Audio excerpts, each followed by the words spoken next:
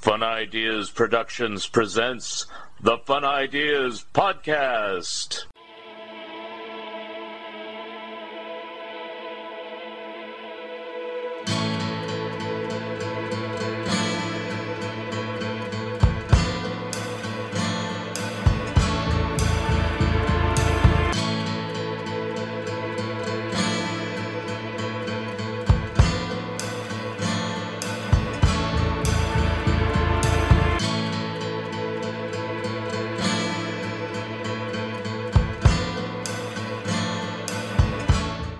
Hi, this is Mark Arnold, and welcome to Fun Ideas Podcast number 200. The Fun Ideas Podcast is brought to you in part by Freaky Magazine. I contribute material to every issue, so give it a try. Hey kids, have you read Freaky? The magazine of weird humor for freaks like you. Freaky Magazine is a way-out collection of weirdo comics, kooky gags, photo funnies, social satire, and surreal collage. 52 pages of insanity in the tradition of magazines of yore like Cracked, Plop, and Zap. Special offer for Fun Ideas listeners: get a free sample copy in the mail, made of smelly newsprint and smudgy ink the old-fashioned way. Just message your mailing address to theslowpoisoner@gmail.com. That's theslowpoisoner@gmail.com while supplies last. On sale now is Mark Arnold's latest book called Pac-Man, the first animated show based upon a video game. This book tells the story of Pac-Man phenomenon and goes through the entire history of the Hanna-Barbera Animation Studios, the history of the video games, pre-Pac-Man, the history of Pac-Man, the character, the video game, the spin-offs, the merchandise, and the animated TV series. Each and every episode of the classic 1980 series is covered and examined. Plus, Mark Arnold covers how Pac-Man has been honored on various anniversaries, including the 40th anniversary in 2021. A fun read for casual and hardcore Pac-Man and video game fans alike, featuring mini character model sheets and other images. Available online through Bear Manor Media, Amazon, and Barnes & Noble. Get your copy today. Friends, have you tried Lee's Comics? Lee's Comics is better than the leading comic book store. Wait a minute. Lee's Comics is the leading comic book store, based on arbitrary standards set by Lee Hester himself. Lee's Comics was named as one of the 21 best online dealers by popoptique.com. To shop the Lee's Comics eBay store, go to eBay and search for Lee's Comics Inc. That's LEESCOMICSINC, period. Don't forget the period. Mention the Fun Ideas Podcast when you order, and you'll receive a free bonus gift. Stars of Walt Disney Productions is my latest book, out now. I just turned in the manuscript for Not Just Happy Together, The Turtles A to Z from AM Radio to Zappa. It's a book I've been co-writing with Charles Rosenay. I'm doing the final edits and photo selection of my Mad book, and that will be turned in next. I'm also working on my TV Cartoons That Time Forgot book, plus articles on Nightmare, the Galloping Ghost, and Harvey Superheroes. For our 200th show, we have gone back to interview the man who helped me start this podcast back in 2018. Here he is, Lee Hester of Lee's Comics.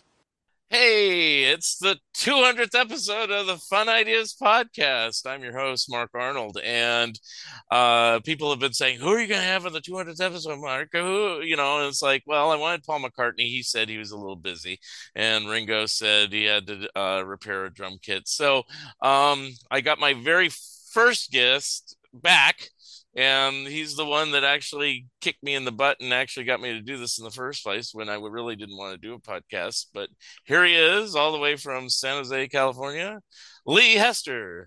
Hello, folks. Hey.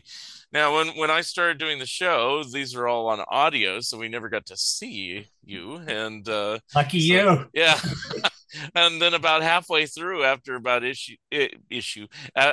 show number 100, roughly, I think I did a couple test ones before 100, but it's pretty much been video only, or video and audio only, ever since, with some exceptions. But, it's like, hey, here we are. So I actually enjoy doing this. It's really weird, and I didn't think I would, but it's helped me immensely in doing my interviews for my books. Most recently interviewed Mitch Weissman, who was Paul McCartney on the original Broadway version of Beatlemania, and he toured with the Turtles, so I interviewed him about Is that he as British? well. Is he He's not. British? He's not. So he does. Did he do it as Paul McCartney? Did he do No, it no. as Paul McCartney? That No. would have been good. Well, when you see the show, because it hasn't uploaded yet, when you see the show, it uploads next week, I believe. You'll find out. Yeah, he just has a typical New York accent. So, yeah. Anyway, but he still resembles Paul. It's kind of weird when I was talking to him. I go, he still looks like Paul, but I couldn't be all like weird about it. It's just he does. He was blessed with Paul genes, so he could be Paul McCartney on stage, and Well, that's amazing. He learned how to play the bass, and then he started playing bass for other people.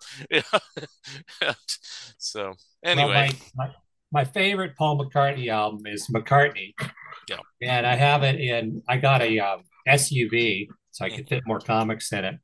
I was driving it around today, and I had McCartney playing in there.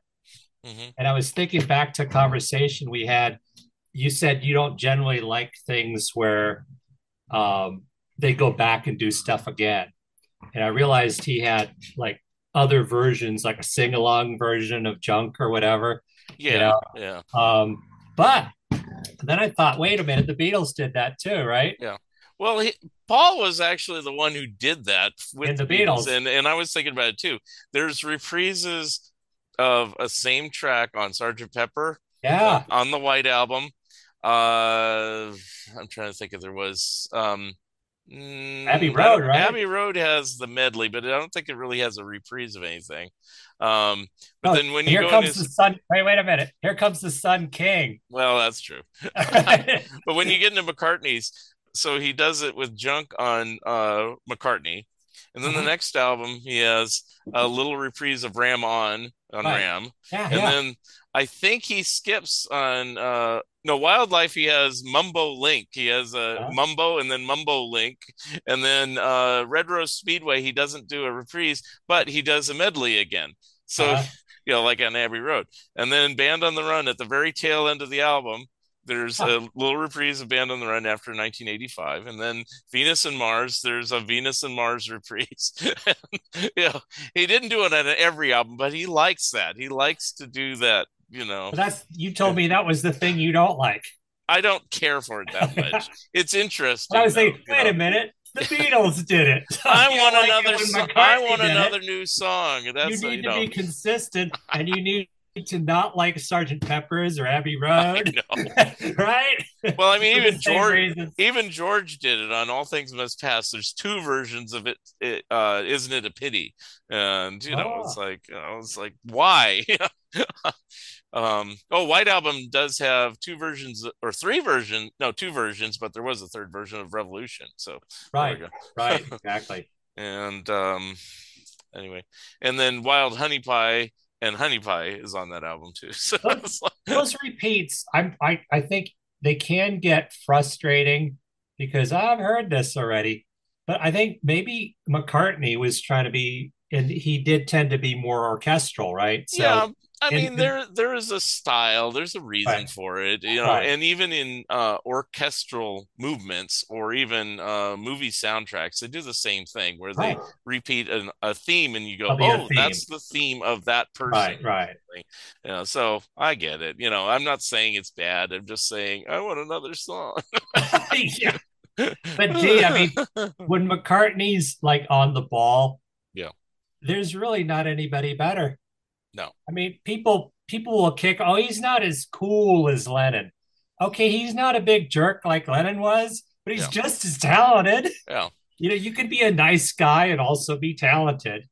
I think the hard part for people to grasp about McCartney is that he's put out so much material because he was always the workaholic even Right, within the right. Beatles. So it's like it's hard to kind of grasp it all, and it's easy to dismiss and say, well, if he had a filter like John Lennon, Right. maybe he wouldn't have released all that material. But I don't mind it so much because his stuff goes all over the map. I mean, McCartney, you're mentioning many times as your favorite.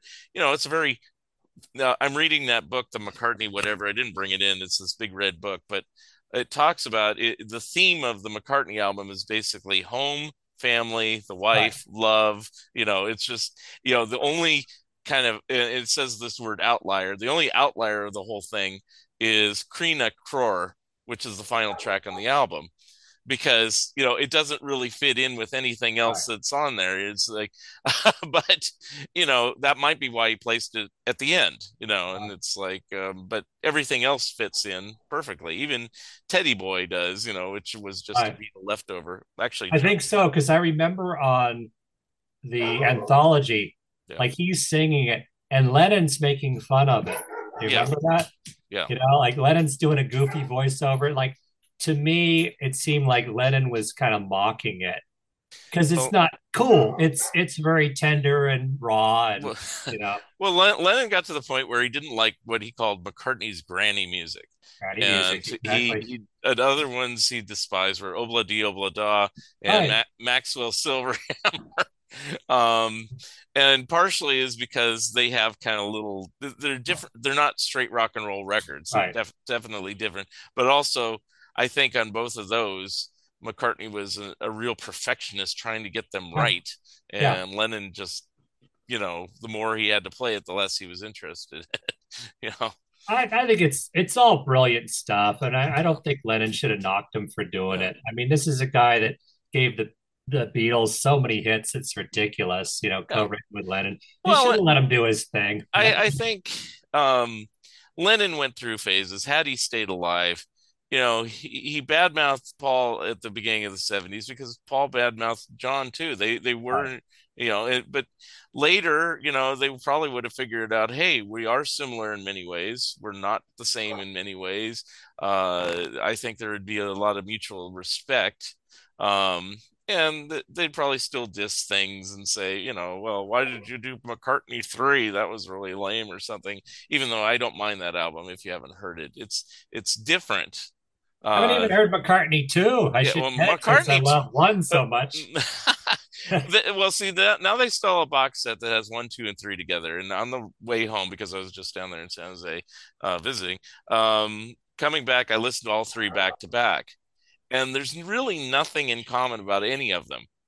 But the one thing that is unique about it is it's really Paul by himself. Although Linda contributes, especially on McCartney 1, the first one, she sings the high note parts. And Yes. she actually, even though she didn't get credit for it, I read in that book that she co composed a couple of the songs that are on there. I believe it Now was here's another thing Man We too. Was Lonely, I think was co composed by both of them. And we was lonely. Yeah. Hey, I wanted to say this too. Everybody, and I heard this for years and years and years, criticized Linda. Like she Yeah. can't sing. Like Alex Bennett used to take out her voice, like, and to just see how bad this is. And then I actually listened to her. And I love her voice. Yeah. And I Well, think those people, like, you can never let other people make up your mind for you. no. You've got to But explore yourself but because also if you know singing well enough, I mean, what she I was do. doing, the one clip that went around is when she was singing live Hey Jude on stage, Uh-huh. and it sounded like she was singing off key. She Right. was not singing off key, she was singing a harmonic The key. That harmony. when the harmony is sung, I used to do that all the time. Yeah. When I was in chorus as a child, they had us sing "God Bless America" as Right. an example that I remember. And Can you do this your part? this You know it from this memory? well okay, so the standard is, and I won't sing the whole song, is God Bless America, da, da, da, da, and then I remember the minor part I had to sing, and it was Right. really tough because How did that one you go? had to concentrate on your own, or you'd be singing like everybody else, and it was like God bless America, land that I love, and it sounds awful. It sounds We'll like, take wow, that out. he's We'll take singing that out. all out of tune. And it's like, but when you Yeah. blend it together, the minor key one with the Yes. major key, it sounds beautiful. And, it's like, I got it. I was like in sixth grade or something, and they had us like doing the different things. So I learned from that. So when they started dissing Linda McCartney years later, it's like she's singing a harmonic Yeah. uh for that. I mean, Paul's not stupid. He knows how to do orchestral Yes. things, and especially by that time when she was singing on stage with him, maybe not in 1968, but certainly by the 80s and 90s when they were doing that. So, because I, he's done orchestral scores. So, I will say this. I mean, yeah. Linda was probably like an average, ordinary girl, right? Yeah. With average talents and whatever. Paul could take someone with average talents and with his guidance, Yeah. make them very good. Yeah. Because for him, it's like he could pick up, a ukulele with three strings, and he could do an opus with it, right? Yeah. It's Paul McCartney, so he could take you, he could take me, anybody he cared for, he could make them into something. Yeah. So that was part of his genius too. I mean, he could take kind of an ordinary person. She didn't have the greatest voice in the world. She didn't know Ella Fitzgerald, right? Yeah. But she was just fine as a and she learned too. She learned how to play the piano. She learned how to harmonize. Yeah. I think her contributions are charming. I love her Yeah. contributions. So Yeah, I hate the haters. yeah, well, it's mainly, Yoko and Linda broke up the Beatles, and they still And even say it. Yoko has her Even charms. when the Get Back footage has all come out, and it really shows that they didn't interview all that much, according to the footage, but there's still the haters. They were there. That's bad enough, and it's like, oh, give me a break. They were ready to break up anyway, and they made some stupid business deals by that point. But, it might not have helped to have them there, but it's like it probably didn't hurt either. I mean, it probably kind of was a buffer to have the wife there instead of them just at each other's throats. Well, I think So, if everybody had signed with Eastman, yeah, they would have been fine and they could have yeah, stayed together. yeah, Because Eastman took really good care of Paul's investments, made him very wealthy. right, And the other guy ripped everybody else off, and yeah. they even admitted Paul was right the whole time. Yeah, Yes. but They just the like, other three were worried yeah. because it's their in-laws. You'd have favoritism and all this other stuff. Too much ego in the band, I bet but oh well. Eastman would have been Yeah, much better to have yeah, some yeah, danger of favoritism than just to be ripped off. yeah. I'll say one last thing about Linda, and then we'll move on here. Is like I don't know if you've heard this album or even aware of it, but during her lifetime, she put out occasional songs here and there. There's a song on Wings of the Speed of Sound. So after her death, Paul got all the songs she ever did, even some unreleased ones, and put out an album. And it's actually not that bad of an album. It's called Wide Prairie, and um, it's songs she wrote, songs she just sang. Some are covers, some are, like she had Sugar in the morning, sugar in the evening, sugar, she does a version of that. Hey, And then she did a reggae song called Seaside Woman that was released undercover, meaning under a pseudonym, like Susie and the Red Stripes a couple times. I think I checked that out. I think I Yeah, listened to that one. so there's things like that, and the one on Wings of the Speed of Sound is Cook of the House, which is written by Paul, but it's talks about food and everything. It's kind of a charming tune. Most people go, oh, get this crap off of here, but I like it. Oh, I'll check it Yeah, out yeah, because it's like it's going to be kind of a homemade thing, yeah, and there's some charm to that. yeah. You But know, I think what helped Linda's case is she was a fast learner. Paul admitted it in interviews, and yeah, so she was able to pick up the piano when she didn't yes, know really how to play. She was a good photographer, so she had talents yes, already. She was a great cook, so she had all these talents already. It was just yes. embellishing what she already knew, you know. And the Beatles are not going to pick some untalented doofus, even if they got divorced from their first wives or whatever. In most cases, I don't think Cynthia was that stupid for Lennon. I don't think Patty was that stupid for George, or Maureen was that stupid for Ringo. They all had their charms and were there Yes. for that time. I think the stress of breaking up the Beatles and everything else took its toll in the marriages too, and so it's inevitable. But now Ringo stayed with his second wife longer than anybody else. He's been married to Barbara Bach for over 40 years. So, He's a looker too, huh? yeah, yeah. So, um, anyway, so that's my Beatles discussion, I guess, for right now. Before we got on the show here, I was like looking, what should I talk to Lee about? I don't know. And I just put some random things here, but here's one thing. So we were at the Berkeley Con recently, and this is kind of funny. So I bought some Famous Monsters magazines, and when I started buying Famous Monsters, it was in the late 70s, because they're always kind of expensive. And unlike like Creepy and Eerie, which you could buy back issues all the way to the number 1, Famous Monsters you could only buy back to like number 33, and Right. now I finally own issue number 33.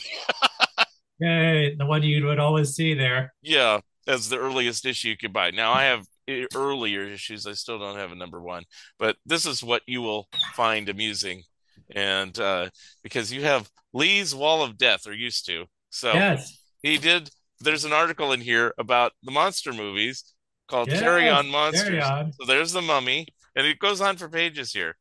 He has the Frankenstein monster and Dracula. Yes. I just thought this was funny just because we're going to do this. This is like Tor Johnson down here, it's Colossal Man over here, the Gill Man over here,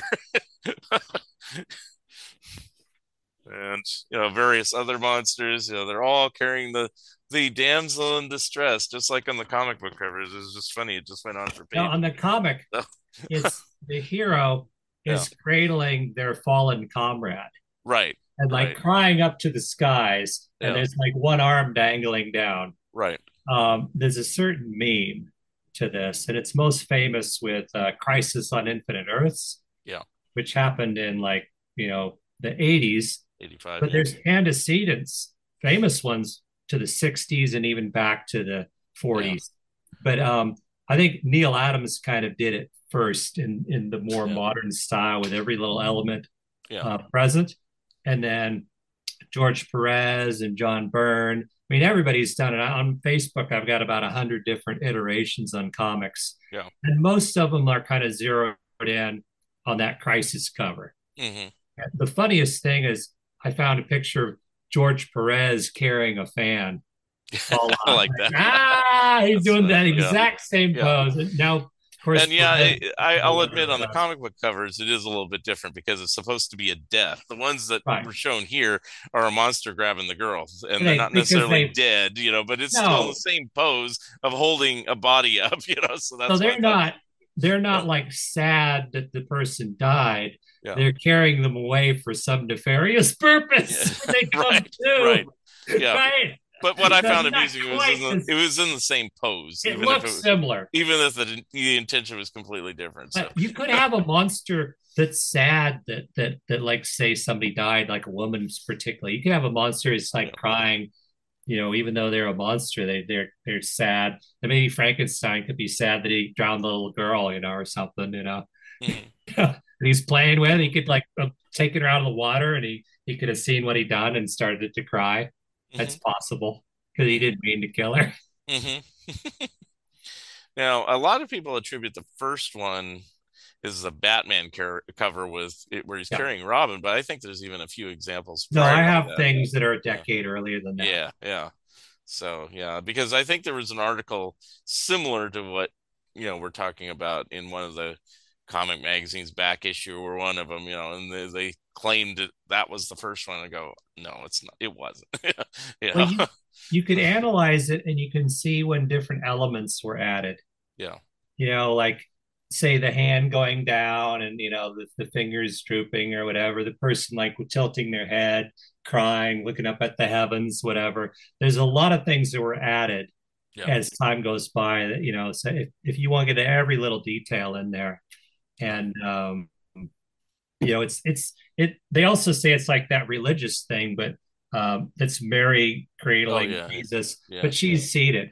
It's the Paida, is that the pronunciation? I think Pita, so. Paida, Yeah. the pita bread. I don't know, something Pita like bread. that. The artist Peter. But and they use that version on Death of Captain Marvel.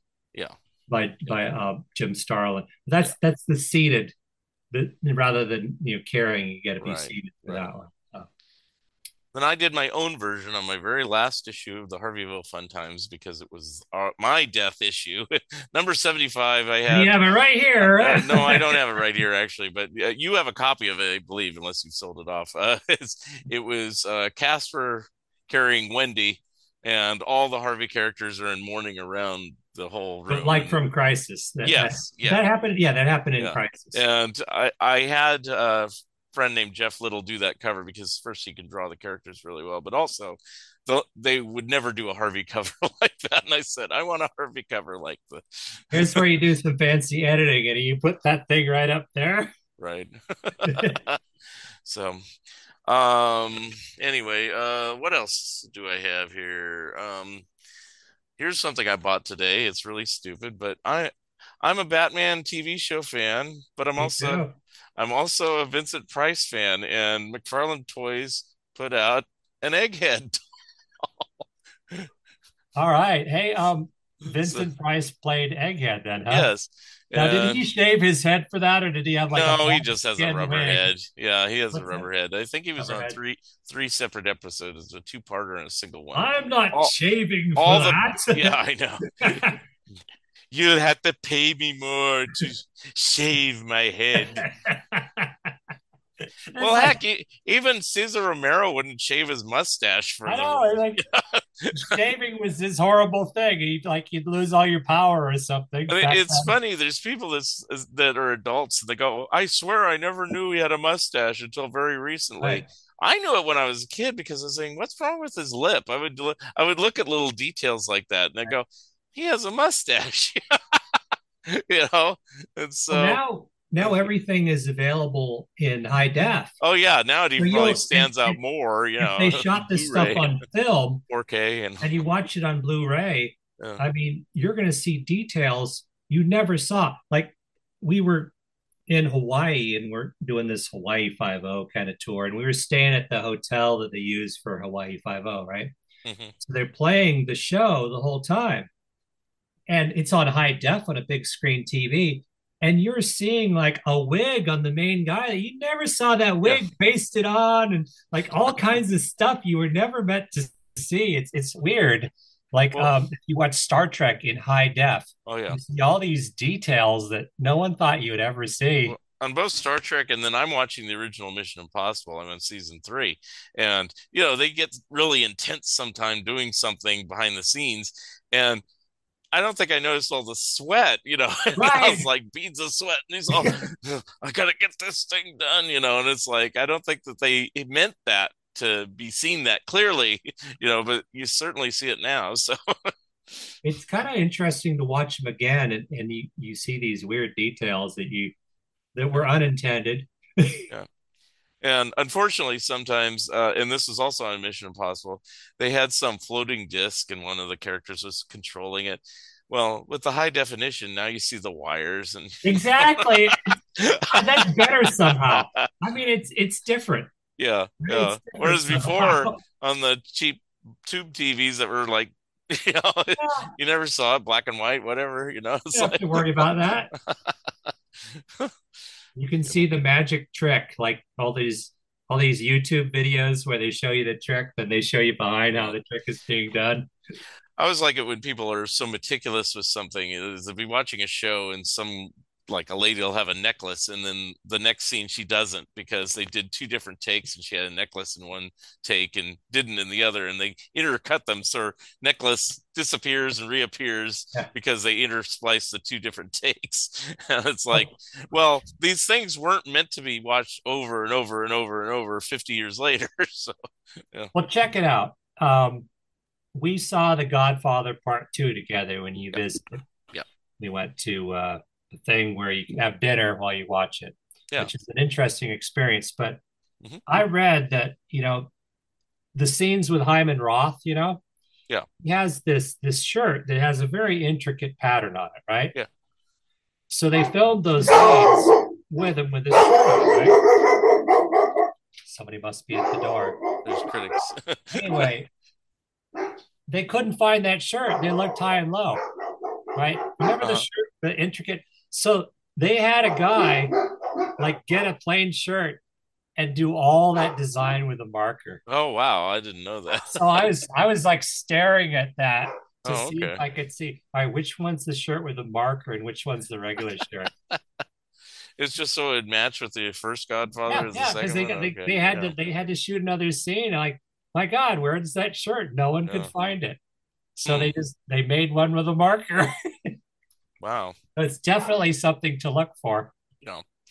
So I will tell you my assessment. We really didn't talk about it, but I said originally when I saw Godfather, I saw it as the saga. So it starts off with the Robert De Niro part from part two, and then it goes through all the Brando part from part one, and then it finishes off with the other Al Pacino part from part two.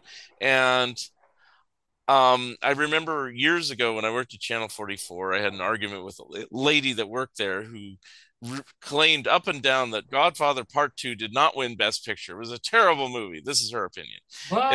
And she says no sequel has ever won a Best Picture. It's What? terrible. This is her opinion. She's probably long gone now, but that has nothing to do with anything. It's just this is 30 years ago. And so I kind of had that in the back of my mind. Maybe two isn't as good as one, but we watched two, and I watched one recently as separate movies. And I have to admit, I think two is better than one. Wow. It's like one is dang good. It's like if you had one as an A, this would be an A plus. I mean, and it's not because it jumps back and forth through history. It's because it rounds out what was in the first movie, and they know what they're doing. Pacino knows his character. They all know their characters, and so they become these people. And it's just interesting watching how The that more I works. the more I watch it, the more I think Michael was too cruel. He wasn't as fair-minded as his father. No. Because, like, it's big spoiler, but um him getting rid of Fredo, I think, was terrible. And Yeah. and also Although Fredo wouldn't shut up and he messed up a couple times. So, Fredo fucked up. yeah, They yeah, should have just made, okay, keep an eye on Fredo, make sure, like, yeah, assign somebody to watch Fredo. yeah. That's your brother. And That's your and brother. I How would his guess, father have felt about that, do you yeah, think? Yeah, I guess in his defense, Michael at least let him live as long as the mother was still alive. So, you and know, then in part three, you can see him yeah, deny that he did it. yeah, yeah, yeah, But and also, it seems like you should have just let Hyman Roth alone. Just to have him assassinated was just, first of all, his faithful bodyguard got killed trying to doing that, yeah. and it seems like it was just overkill. Hmm. So Michael seemed like unduly harsh. Yeah. I think that was intentional. And Really, he what's closes. interesting is you had to live with that as a fan or Yeah, whatever yeah. for 15 years. It's like because there was never a guarantee that Coppola would do a third one. In fact, he said no. And then at some point he was going to do one about 1979, which is about 10 years or so earlier. And it was actually going to have like John Travolta in it, I remember. And then that was canceled. I'm the new I, I'm Godfather. I'm not saying Travolta would be necessarily bad, but at the time it was him coming off of uh, Saturday Night Fever in Greece, so you Right. have that impression in your head. It's like, can he do this? Or Vinnie Barbarino, Welcome Back, He Cotter. no, he could have I done it. mean, He since could have done that it. time, Travolta has proven himself. If you ever see the U.S. versus O.J. Simpson, he's excellent in that movie and things like that. So he could He have done actually he made an early picture that's really great that people don't really know about, it. As and it that's it's blow Oh, blow blow out up, blow blow out. out. Yeah, there's blow up and blow Really, out. Okay, blow yeah, out. blow out. Blow Yeah, up yeah, was the original, and yeah, blowout was a remake of sorts, yeah, directed by Brian De Palma, yeah. and it was not a hit.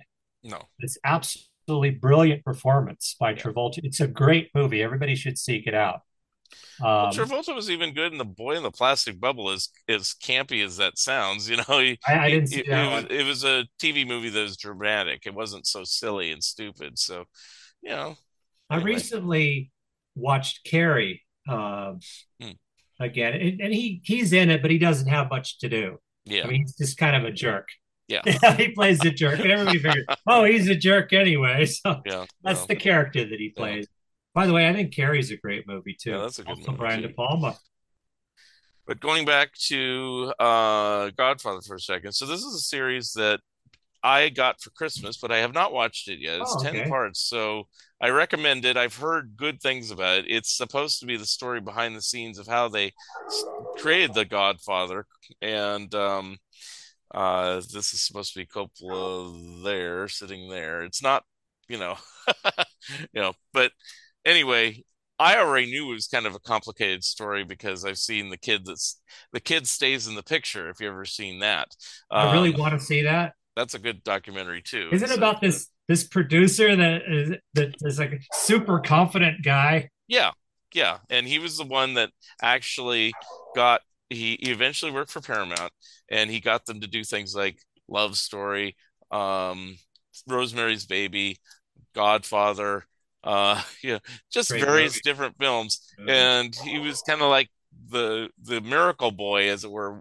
Once he was originally an actor, and he was just kind of a pretty boy actor and did very few acting roles. But his name is, I should know this, but it says it right in here, so I'll take the disc out and I will tell you his name. Like Robert Town or something. No. It is Evans, Bob Evans. Bob Evans. I was close. Yeah. Hold on a second. I get anyway. the dog in here because he just goes outside and bark. Anyway.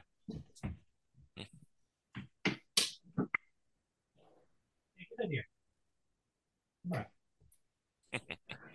We'll be back once the dogs get sent out. In the meantime, listen to this. No. Kid stays in. Sorry about that. I said the wrong name. It's Robert Evans. There we go. So Robert Evans. See, I said Robert Town, right? Yeah. I had the Robert part. Anyway, so this is the film. If you can see I really want to see that. That's an excellent documentary. It's usually streaming free nowadays, so I have it on DVD. But I've watched it numerous times. I wrote it down. I wrote down the offer, and the kid stays in the picture. Yeah. But somebody told me that somebody based a performance on this guy, Robert Town. Is that what's his name again? Robert Evans. Sorry, Robert Evans. Yeah. I forgot who said it, but they said I based my performance in this film on Robert Evans, or I thought, and I could be wrong about this. Everybody will be watching this. It's not that. No, it might have been Wolf of Wall Street, possibly, with Leonardo DiCaprio. It might be, because the part of the story I didn't tell you that's in that documentary is it takes a very twisted turn. That's why it's such a great documentary. I mean, he starts off as an actor, and he becomes a producer, and then he gets involved in a bunch of other stuff that's dark, and I'll leave it at that. So anyway, but yeah, it's an excellent documentary. Well, I wanted to see the kid stays in the picture, and I couldn't find it, so I watched other interviews with Robert Evans, and they're all great. Yeah, I mean, he's he's kind of like this super enthusiastic guy that just kind of has all these great bon mots that he comes up with all the time. Yeah. So kind of like Don Adams, and he only passed away in a couple of years ago in 2019. So he was around. It's just the last 10 or so years of his life he was pretty much retired. And old. And stuff like that. So hey. Gonna be all dogs. Gonna be a seat. It's all dogs all the time. We should have maybe done this interview when the dogs were on vacation. It's gonna drive your listeners crazy, all this barking. So I'll show you some other things that I got. Okay, so I want to thank. Make sure I put a warning. Contains lots of barking. Well, one of the episodes I have Greg Ehrbar, and I'm interviewing him about just various cartoons and children's music and stuff like that. And suddenly, then the dogs here start barking at the top of their lungs. Right. It was the mailman, and it's like I couldn't get him to stop, so I had to pause everything, But I had already talked to the guy for over an hour, and I said, natural break. So that was part one, and it ended with the dog barking, and then we started part two. So that's in These the dumb dogs. archives. This happens all day long. The dumb dog, and when there's two of them, like one will start, the other chimes in. Do you ever It's get like, any sleep? no, I No. never sleep. All right, so I got these from you. You could tell the story or not, but you got a person's collection from Palo Alto. I'll just leave it at that. And I bought a couple Yes, of these. Anyway, my dad said he actually had this one, not this guy's copy, but I mean he had this one as a kid. but This he one remembers it. is because it's from 1947. It's number 9, Marvel Family number 9. Now, how old would your dad have been at the time? 9. He would have been 9 that year. Oh, number And then nine, and cool. to show you the difference, this Captain Marvel is from 1952. My dad would have been 13, and Not it's into not it anymore. it's not like what Was he not into it by then? the only thing he was into really was Mad at that point, and All right. but it, his mom, my grandmother, passed away when he was 12, and so he kind of had to be the head of the household all of a Right. sudden. And unlike now where people are adult children and they live and breathe and dress like comic book characters their whole life, you know the prevailing thought in the past was, oh, I'm getting to be an adult now. It's pretty much 12 was the last year of being a child. It's like, now I'm a teenager. I have to put away childhood things and move on to other things. And so that's what my dad did. But, If you're Jewish, you get a ceremony. You're a yeah, man yeah. now. So, I mean, Throw away the we did it things without, of childhood. we did it without ceremony. He just stopped, or he did it without ceremony. He just stopped buying comics, except he still bought Mad until number 24, which was the first magazine issue. He stopped because he did not like the magazine.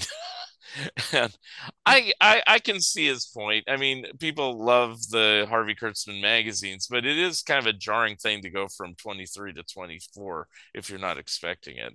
So I think it got better as a magazine. I mean, yeah, it took a little yeah, while for the because if you look at it now, yeah, the earliest magazine, it didn't quite gel.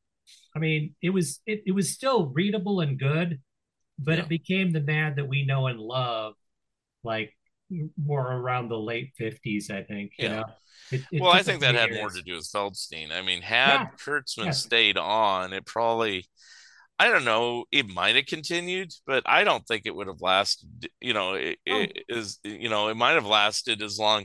I kind of think of Kurtzman like when he did Trump Humbug Help, like Mad probably would have died if Kurtzman stayed aboard around the same time Help ended, about 1965, and that'd probably be the end of it. So Mad would be considered this cult classic from the past. It's all done, and it's like, try to seek out issues. They're hard to find, and it probably would have lasted maybe like 30 or 40 issues because he is having so much trouble getting them out, that, you know, and meeting deadlines and everything like that. So you know, who knows? something has to be said for the fact that Feldstein turned Mad into a cultural touchstone. Yeah. This was an important magazine because it told you to beware of the authority figures, beware of lies, the stuff they're telling you that's not true. I mean, this was a very important magazine. It was a huge influence on its readers. Yeah. I mean, you know, some of the great thinkers read Mad as one of their chief influences. Um, and a lot of this has got to be credited to Feldstein. Yeah. As Kurtzman is wonderful and wacky as he was, um, he didn't capture the cultural zeitgeist like Feldstein did. And I don't know if he was really wanting to either. no, It seemed like he was just like, let's take this comic book property or this comic strip property and make fun of it. And yeah, I mean, occasionally there was social commentary, but I don't think that was his goal or intention. It just happened, you know. but Mad became the number one source for that. Like Yeah. before there was a Daily Show, before there was Saturday Night Live, Yeah. um, any of that stuff. Mad was the thing. It was the most important magazine for me and a lot of other people too. Yeah. Um, and the groundwork that they did in the 50s seemed like it just set the stage for Nixon coming onto the scene. They were ready for Nixon. I Uh-huh. mean, Nixon put Mad on his enemies list, Yeah. right? Yes. That was like Nixon's number one enemy. This is the guy, they peeled the curtain back and they showed you what Nixon was really like. Yeah. And like you trusted Mad. You didn't trust Time. You didn't trust Newsweek. You didn't even trust Walter Cronkite the way you trusted Mad Magazine. And they hated Nixon. Yeah. Yeah. And when you think about it, the magazine hit its peak in popularity as Nixon had to resign. Yeah. So that magazine, they helped bear him out of the White House. Yeah. It was a very powerful thing. People forget now. They just think, oh, it was funny, whatever. No, it was more than that. It was Yeah. an important magazine. Yeah. It's something that you wanted to read if you wanted to stay current with what was going on. Like Right. the way you're going to watch, the Colbert now or the Daily Show or, Hmm. the late night programs to get uh, their take on the news events of the day. You would read Mad to get their take on what was going on at the moment. Yeah. I mean, my book is in the finishing stages, so it will hopefully come out this year. But the sad part about it is, they could keep it going, but and they are, but in reprint form. But it's like it'll never be the same, unless you get somebody that could drive it and force it and hire new talent that is as good as the talent that's all gone from it now, and it's like, but I think it's almost impossible. It's like Mad had its place and its day, and it's like it really can't come back, unfortunately, I don't think. The moment might have moved on for magazines and newspapers. Like that's not the way to deliver the message anymore. Yeah. Like, we love Mad because at the time that was the best way to deliver that stuff. Yeah. And it made a huge impression on us. The writing, the art, everything about it was wonderful for us. Yeah, But for a now, long time that wasn't even allowed on TV. Like right, that's why Smothers Brothers had so many problems. It's like they were doing kind of what Mad was doing, but on TV, and then they got fired. So it's like, and then Mad did an animated special in '74, which never aired because the networks got nervous about it. And there were other issues that I talk about in the book, and then Saturday Night Live came on, and that kind of did the first thing that was kind of close to what Mad was trying to do all along. And Feldstein got a little peeved by that because, that was, for years they had been trying to get some sort of Mad thing. A lot of times Gaines would stand in the way and say, right. I don't want to do this, or I have undue demands about, what a Mad show should be like. It's got to be written by our writers, and it has to be this way and that way, and blah blah blah. And most networks are like, we just don't want to bother with you. But Hey, there was the Broadway thing called The Mad Show, right? there was, and well, there was actually Mad TV eventually, but that wasn't really Right. close to the, Well, not magazine. Not that wasn't them, and it wasn't while they were in their prime anyway. right, But I've right. I've never seen the Mad Show. I wonder if anyone recorded it. There's an album, of course, Yeah, but I wonder if anyone did a video of it. that I don't know. I've never, there are a couple other people working on a Mad documentary. I've reached Mhm. out to them, but they're a little bit close to the vest of what they have. So, they may have discovered some footage or something like that. You can get the script for the Mad Show. That's orderable. So if you wanted to know what all the jokes were, but they're all kind There's of an album, date. right? There's an album too, but the Mad Show script is the entire Uh, script that was done at that time. But a little bit, quite a bit of it's dated because it's about topical events from 1965 and '66. So you know, Now, who was in it? Did they have like Joanne Worley? Who was yeah, in the show? everybody strangely became famous from it. So Joanne Worley was on Laugh-In, and Linda Lavin later was on Alice. Richard Libertini, he was a character actor. He's probably most famous as being in All of Me or The In-Laws, with the original In-Laws, because they remake everything, as the dictator in The In-Laws, if you remember that movie. And then there's I can't remember. Oh, Paul Sand, who had his own sitcom in the 70s, made by Mary Tyler Moore Productions, is Paul Sand and Friends and Lovers. And I I seem to be forgetting one other person, and yeah, everybody went on to greater fame. That's the main thing from it, except for the writers and everything else. They just kind of stayed where they were. But well, the composer of the songs, Stephen Sondheim, he was like one of his earliest things. I forgot. Oh, Stephen Sondheim. I forgot just a little thing like that. It's like God wrote the music. I mean, I forgot about that. No. That's the guy that everybody like. Salah Sondheim is like, everyone thinks he's the greatest thing in the world. Mad was kind of always in the best place at the best time. And they got people that later became more famous regularly. Like another one that's a shocker. You've heard It's a Gas, the one that's a little jazz music, and then there's the Burps. The one who came up with the idea of doing that and putting it together, Phil Ramone, who ended up producing like all of Billy Joel's albums and everybody else, became a big time producer. And at the time, he just thought of this goofy idea. Feldstein says, "Great, let's do it." Wasn't there a different name for It's a Gas that was even more gross, but they edited it? I don't know. It was like, wasn't it going to be farting or something instead of burping? Well, I've heard cover versions of it. Dr. Demento played one once, and they had really nasty sounds. Yeah. But it wasn't done by Mad, but it was the same song. And I heard that was going to be farting, but then they softened it up. And similarly, the finger thing, didn't they have it even like more like the finger cover where they give you the finger, Yeah. Wasn't it going to be like number one in good taste or something? Well, yeah. Originally, the story goes that they were having a meeting about the cover. And, apparently cover meetings weren't always the easiest thing to do.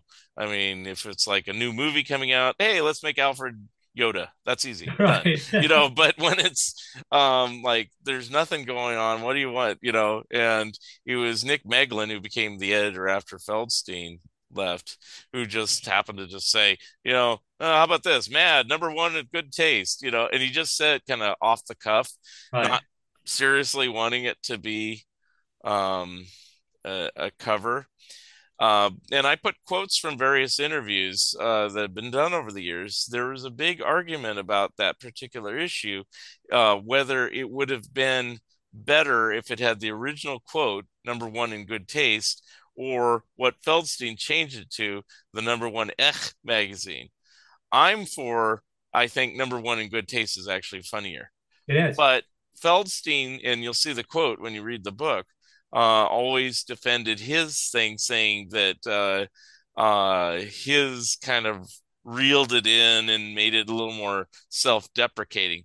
But I think in doing that, it didn't make it as funny and made it a little more confusing. So it just looked like, fuck you, reader, go away. Like, we're number one. Yeah. We're number one. Yeah. That's like, it's like saying, oh, I get what the joke was supposed to be now. Yeah. It's like, so Feldstein killed the joke. Yeah. Unfortunately. And I heard, sometimes he was able to enhance jokes, but that one he really, and it killed it so much that people wrote in. Some people, that was their last issue because they're so offended. Gaines and Feldstein had to compose a letter, and the letter is kind of valuable now. I think Geisman talks about it in his Mad book about the letter, how valuable it is, because not everybody got this apology letter. Well, let me ask you, what's so bad about a finger? What's so bad about the middle finger? It doesn't bother me. I mean, what is it? What is it that just, this is like this finger's okay, this finger's fine, Yeah, this well, I finger, mean, but this finger, yeah, I know. that, oh no, that's Well, a I mean, horrible, yeah, that's a bad finger. you can ask Jackie Mason on the Ed Sullivan Show what I is don't wrong with a finger. I understand. mean, Like, I'll give you a why? finger here, I'll give you two. Here's the three fingers, and they got banned from the Ed Sullivan He's Show. So showing his fingers. You can't. yeah, This yeah, man showed his fingers, and my child was in the room. I know. I don't understand. You know, Actually, that might have been the very first Mad I ever saw, but it's not the first one I ever bought. And um, I didn't because I had, it wasn't that I was sheltered. It's just I wasn't around people that just flip people off. So right. when I was looking at the cover, I mean, I was like, it looks wrong. Shouldn't it be that? Or I don't know. It just looked wrong, and I didn't get it. And then there's a similar cover. I don't know if you've seen the paperback of Mad Power. There's six fingers on it. It's a fist, but it has six fingers, and it's similarly awkward looking. Right. And it's like, I didn't even realize it had six fingers. I just yeah, remembered it as like yeah. It that has power. six fingers, and I strangely look. enough, Norman Mingo painted both of those covers. So they're just very odd. And I guess it's because that wasn't, at least for us here in California, it wasn't a common occurrence. Maybe in New York, Oh, in fact, they talk about it in other interviews that I put in the book. Flipping the bird on somebody was like an everyday occurrence in New York. But I will have to say that Mad sometimes was out of touch over the years with various things. That could be one of them, where this is not really offensive to New Yorkers, but the rest of the country, it's like, yeah. for me, it was a little bit confusing because I'd never really seen it before. So I had no reason to be offended or not offended. I just thought it was an odd cover to have a close up of a hand pointing on the cover. The number one Ek magazine made it even more confusing. Well, number And one in good taste would have been yeah, better. so I didn't buy it. But I wasn't buying Mad yet. I think I had seen it on the stands. The first issue I always talk about is the one with the Don Martin character posters on it, the Mad Special.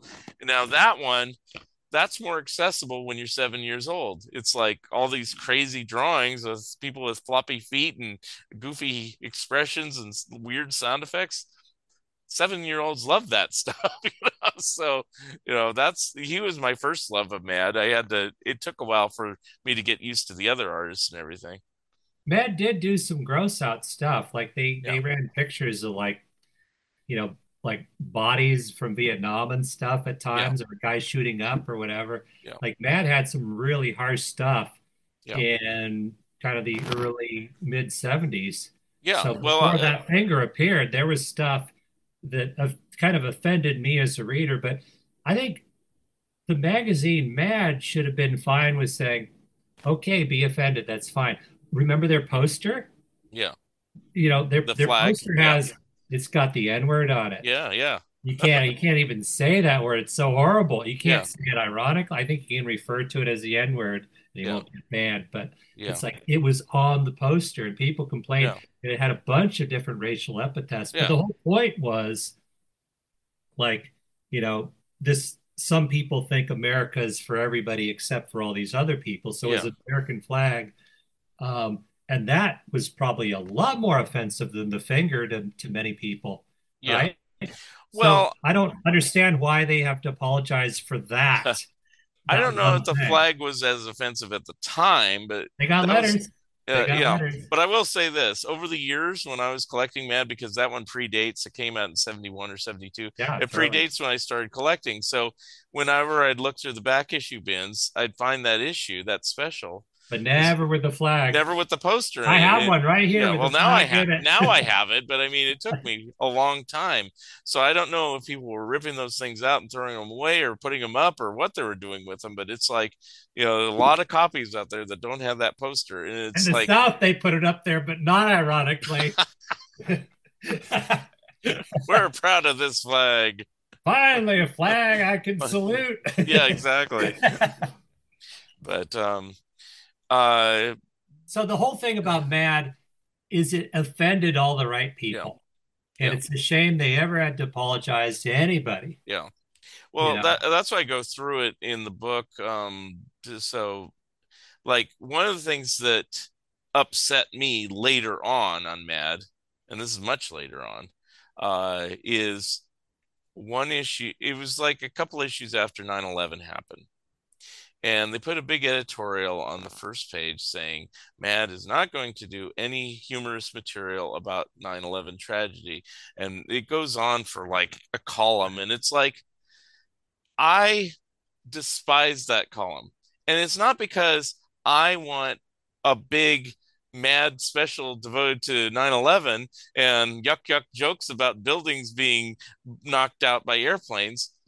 I don't want mad to stop be prohibited of doing anything if there's humor involved. I don't want I them wanted to to see. I don't want them to restrict themselves. And at worst or at best, what Mad should have done is if they were not going to put any sort of material about 9/11 ever, is just to not do it and not say anything about it. The fact that they put the editorial, I found more offensive than had they just not ever done material about it, because they drew attention to something that we're not going to do. It's But like, wouldn't you have loved Dave Berg's The Lighter Side of 9/11? You know? there you go. What's um, what's his character like? Oh yeah, Roger yeah, Kaputnik is in the Twin Towers. It'd be yeah, hilarious. the other, They missed out a yeah, bonanza gold the, mine. the other, the other thing that offended me in later issues of Man, this is very, very recent, is when they started doing the reprints, and they do this in the current issues. They have a disclaimer about the material in Mad is from a different era and a different time, so it could be offensive to modern readers and blah blah blah. And it's like, if you're easily offended, don't read Mad.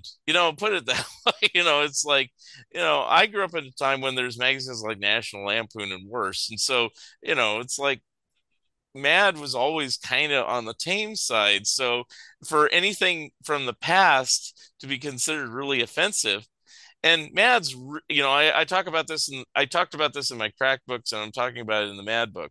I'm talking about articles that they will probably never ever reprint. The finger cover is one of them. They're not going to like be putting that on the cover anytime soon. But there's articles about Vietnam, especially that have photos.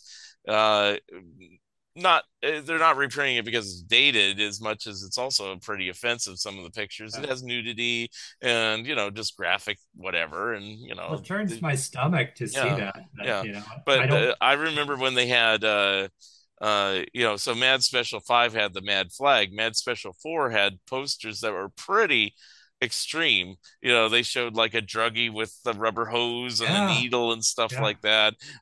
They showed an actual photo of Vietnam with like corpses just strewn yeah, about on a street and stuff like that. yeah. And I forgot what the phrasing was. It was like "Have a nice day" or something. And it's like, wow, you know. And then the B sides of these posters would be like a photograph of Nixon and said, "Yeah," and then some Exactly. Agnew, ugh, it'd be all the leaders, Kissinger, ugh, whatever, Oh, and for sure Feldstein hated the mall for sure too. yeah.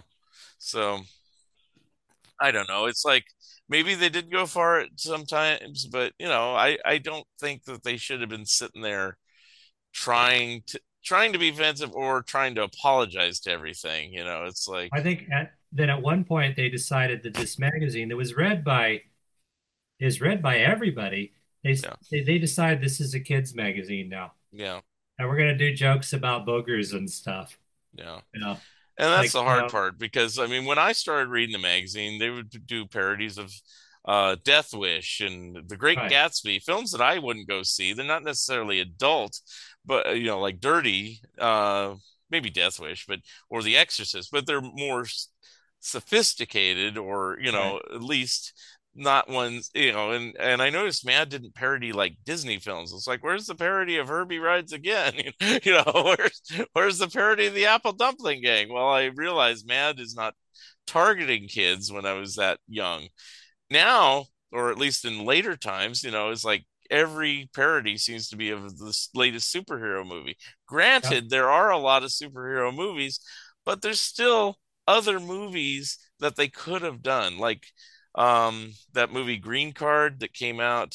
Green Book, excuse me. Green Card's a different movie. Green Book that came out a few years ago, I or love that hidden movie. or Hidden Figures that came out. They didn't do parodies of either of those movies, and they're excellent movies. They're also ripe for parody.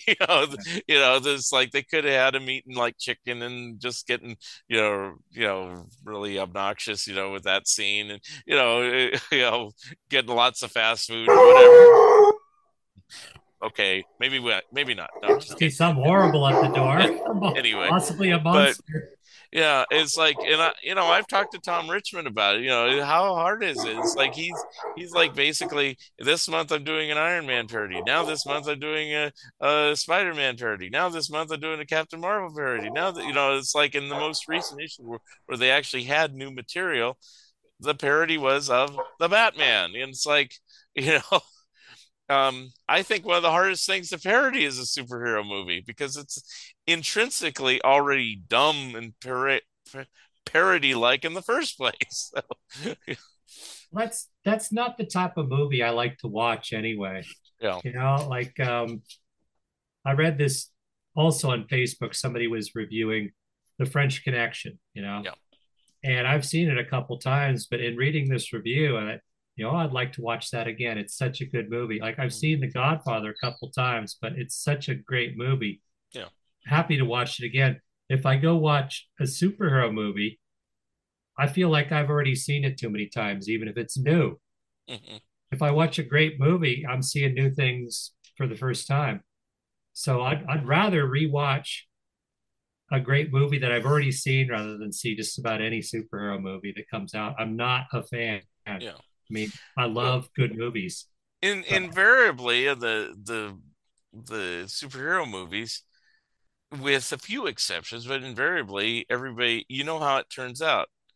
Good guy fights the bad guy and the good guy wins. It's like generally that's the case. I mean, yes, there have been characters that have died over the years, but even then they'll die, and then the next movie or the next couple movies down the road, they suddenly come back miraculously. It's like there's not too many characters that stay dead. It's like, the battles bore me to tears. yeah, I mean, it's all CGI. yeah, You're not watching anything at all convincing. yeah, I mean, I'd rather watch like a Western or something, or just a movie with regular characters that uses practical effects. yeah, And you actually feel a sense of danger. Like, ooh, this is a regular human being. yeah. Something terrible could happen to them. And Mhm. it's like, a superhero. The exception is like Superman, the first couple of films. I thought they were so charming that, Well, they used to do them correctly, yeah, I thought because they were just the whole point, charming and if you look at Superman, the movie mainly, not the other ones necessarily, but the first one, there's not that much battle in it. right. It's That's the more, worst part. The most boring part of a superhero movie yeah. is the battles. I And mean, like every film you watch, there's this huge, loud, cosmic thing, this energy coming, and it's all CGI, and it's all the same, and it's all boring, and it's like I've never. I mean, I've seen about 30 of these things, and I didn't hate them, but I also didn't like them, and it's like, why am I going to the movies to see something that's yeah, you know, like there's so many films that I just love, love, love. And generally, yeah, sorry, but it's not the superhero films. yeah. And I have a fondness for some superhero films, but usually it's if there's a sense of humor. I mean, I showed the Batman figure. Of course, I I love the love Batman TV Adam show. West Batman. I'm not a big fan of all the other ones. I mean, I liked the Michael Keaton Batman at the time, but it's like 30 years later, I'm just like, whatever. You know, I mean, I'm not gonna become Michael Uslan or Andrew Farago's best friend anytime soon because of just kind of dissing Batman. But it's like, yeah, I just like my Adam West Batman, and maybe the cartoon series that came out in the The '90s. And cartoon that's series is yeah, good yeah, because it's funny because that thing is like the Fleischer Superman. yeah, So they made Batman look like Superman, and the Fleischer Superman cartoons are wonderful. yeah, That's some superhero stuff I love. yeah. Um, later on, I got into Timothy Burton a little more Yeah. because I love Pee-wee's Big Adventure, Yeah. and I think he did Big Fish. Yeah. And there is another one. No, his best movie is about that B director. What's the name Oh, of it? Ed Wood. Ed Wood's a Yeah. masterpiece. So Tim Burton can be really good. So I like Batman better now than I did at first. At first, I didn't care for it. I saw it with Jerry Boyd. Yeah. Me and Jerry Boyd went and saw it, and neither of us liked it. Huh. And it's funny because it was a I think huge hit. I liked it at the time, but I think I was more into like wanting to see a good, since superhero movies were few and far between back then, it was actually Right. kind of an interesting thing to see, but nowadays when they put out one or two a month, it's like, geez, give it a rest. Well, it's funny because I mean, I think the superhero movies have enhanced my business greatly because like Silver Age Marvel in particular has never been hotter. It was a little actually it was a little hotter. It like the stuff quadrupled and now it's only, doubled or Hmm. whatever. Hmm. It came down a little, but it's still very high compared to any other year rather than last year. And it's all driven by these properties. So, you know, Silver Age Marvel is the biggest single category of back issue sales, and it's all being driven by these films. Yeah. The Marvel stuff's just the general public loves it. So I'm an anomaly here, Yeah. but it's making my career. So I like Yeah. that aspect of Well, it. yeah, I mean, but there's no It's money requirement for that you me. have to like it. I mean, and you're all aware of it anyway. I mean, it's like for the most part, it's not verbatim, but I mean, a lot of the stories of these Marvel movies, especially, are lifted directly from the comics. So, I mean, the gist of the story arc anyway, I would But say. somehow, like if you watch a Marvel movie, Yeah. there's no Kirby Crackle. Kirby. They've taken the Kirby out of it. They've taken the Yeah. Stan Lee out of it. They've taken the Ditko out of it. There's no Gene Colan. I Hmm. mean, I would have loved if they made these things animated and they Yeah. had a way to make it look like, Kirby. Yeah. Wouldn't have that Hmm. been wonderful? Like Yeah. the best superhero movie, um, The Incredibles. Mm. That's like the Fantastic Four movie, Yeah. right? If they had done an FF movie like The Incredibles, that would be the best damn thing. I don't know why Disney's not making cartoons out of these things. Yeah. It's like, so the live action, they lose a whole lot. I Yeah. mean, it doesn't, for me, it doesn't translate at all. But hell, what do I know? I mean, the general public just can't get enough. Like everybody knows the Marvel movies better than I do. Yeah. And everybody I know is a bigger fan than me. Like all my relatives and stuff, they can't wait for the next Marvel movie to come out so they can be the first in line. And me, I just like, no, I'd rather Yeah. I'd rather watch something good. Like I'd I'd rather watch a police procedural or just a drama or a Yeah. comedy or something with actual human beings in it. Yeah. Now, one movie that I recently bought on DVD, and then I've seen it before. I liked it, and then Gilbert Gottfried and Frank Santapadre used to talk about it all the time on there is Dog Day Afternoon, and Yes, it has Al Pacino and the other guy, Casali. yeah, John Cazale, um, that were together in the two Godfather films, and unfortunately, Cazale had a short life, and strangely enough, he only appeared in 5 films in his lifetime, and all of them were nominated for Best Picture, and 3 of them won, which is really amazing. And only did one TV show. It was an episode of NYPD back in the '60s, and it wasn't nominated for an Emmy. That would be a crack up if it was. Just, and then he makes a token appearance in Godfather 3, which also was nominated for Best Picture, but he was long passed away. So, I didn't know he was an item with Meryl Streep, and she was by his side when he Wow. passed away. I didn't know that. Wow. So because I was kind of reading up on him recently, but Dog Day Afternoon, is a totally different characterization than what they did in the Godfather Yeah. movies, because they're more kind of bumblers. I would say Cazal's performance is maybe similar to Fredo in that he's Right. kind of a damaged Right. person in a certain respect, but still, even his characterization is different than Fredo's. Well, And that that is one of the great movies. You're yeah, pointing out a movie that it's like a thousandfold better than any of those superhero films. yeah, It'll like so I'm a film buff. yeah, Like I'm a comic book fan, I'm a music fan, I'm a film buff. yeah, Um, at some point they came out with a list of like the 100 greatest movies of all time, yeah, according to the various critics, right? And I looked down the list, and I realized I'd seen 97 of them. yeah, So I tend to seek out films that I consider to be right, of high quality. I want to see all the best films, and I'm yeah, usually, because you can't watch them all, so it kind of helps to know which ones are good. Dog Day Afternoon is great. Pacino made a lot of really good yeah. movies. The Yeah, odd he's a part great about Dog actor. Day Afternoon and similar movies like that, um, if you've seen it once, you know how it comes out. So I'm not going to spoil it for anybody who's never seen it, but it's like it's still intriguing the next time, even though you know how it ends. The first time you see it, you don't know how it ends unless you happen Oh, to know, since it's based on a true story, if you know what the true story was. But if you have no clue about what the story is, it's just two guys going to rob a bank, but you don't know how it's going to end. It's here's like, another one, Serpico. yeah, yeah. The Pacino man, he's a good Well, actor. Dog Day and Serpico were directed by the same guy. It's like, Oh, who so. is it? What is his name? I should have. Friedkin. What? No, it's not Friedkin. It's. Let's look it up here. That's why I They keep. heard about Dog Day Afternoon. They want to I see it. know. They're asking for it by name. Sidney Lumet. Ooh, you know what?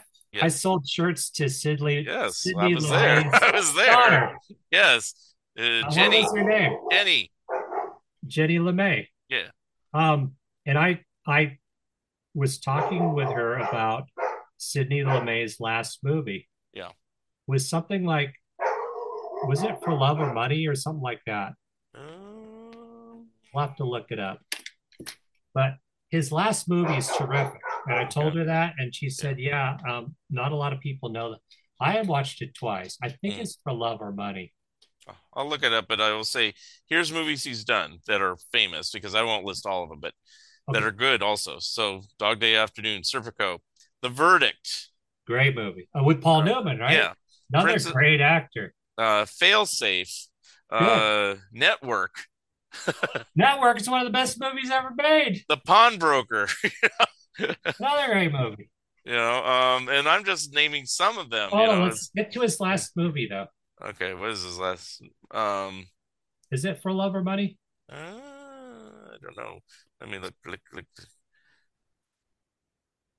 Because I wanted to Oh, see. here's another one. 12 Angry Men. You know, Amazing, amazing, Murder on the Orient Express. good. It's just a few casual things that he just happened to do. It's like so. It's like everybody always talks about, say, Coppola or De Palma or Scorsese. Oh, There's a they few should others that people. be in the same breath. Yeah. Okay. Last film he ever did. Let's go. It was Before the Devil Knows You're Dead. That's the one. Yeah. So Yeah. everybody, that's the tip for you. You might not know this one. It's great. Um, it I forget the guy that co-stars in it. He died Um, kind of oh yeah, young. Philip Seymour Hoffman, Yeah, Ethan he's Hawke, amazing. Marissa Tomei, Albert Finney, This and is an amazing yeah, movie. I think I have seen it. Before the And Devil Knows You're Dead. it came I out 2007. He died in 2011. So I saw it twice. I loved it. yeah, So that again, this is like 1,000 times better than, well, no, with the exception of Superman 1 and 2, yeah, which I love. I love yeah. those movies. I liked Iron Man okay.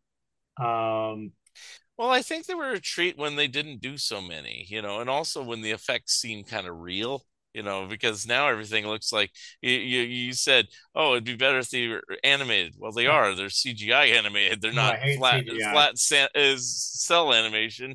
It's, three-dimensional CGI, but yeah, I get it, so I love the Road Warrior. I mean, not I didn't love the new one as much. I didn't yeah. dislike, but in the new one they just went around in a circle. That bothered me. It's kind of like Paul McCartney going back and doing the same song again, right? Yeah. They go on a big they go out and let's go back now. What? You can't do that. That's cheating.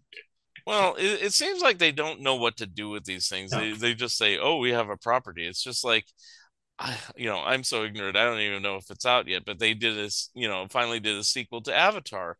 I have no interest in seeing it because I didn't like the first one all that much. But it's like, The first one was bad. I mean, it yeah, looked beautiful and the script was idiotic.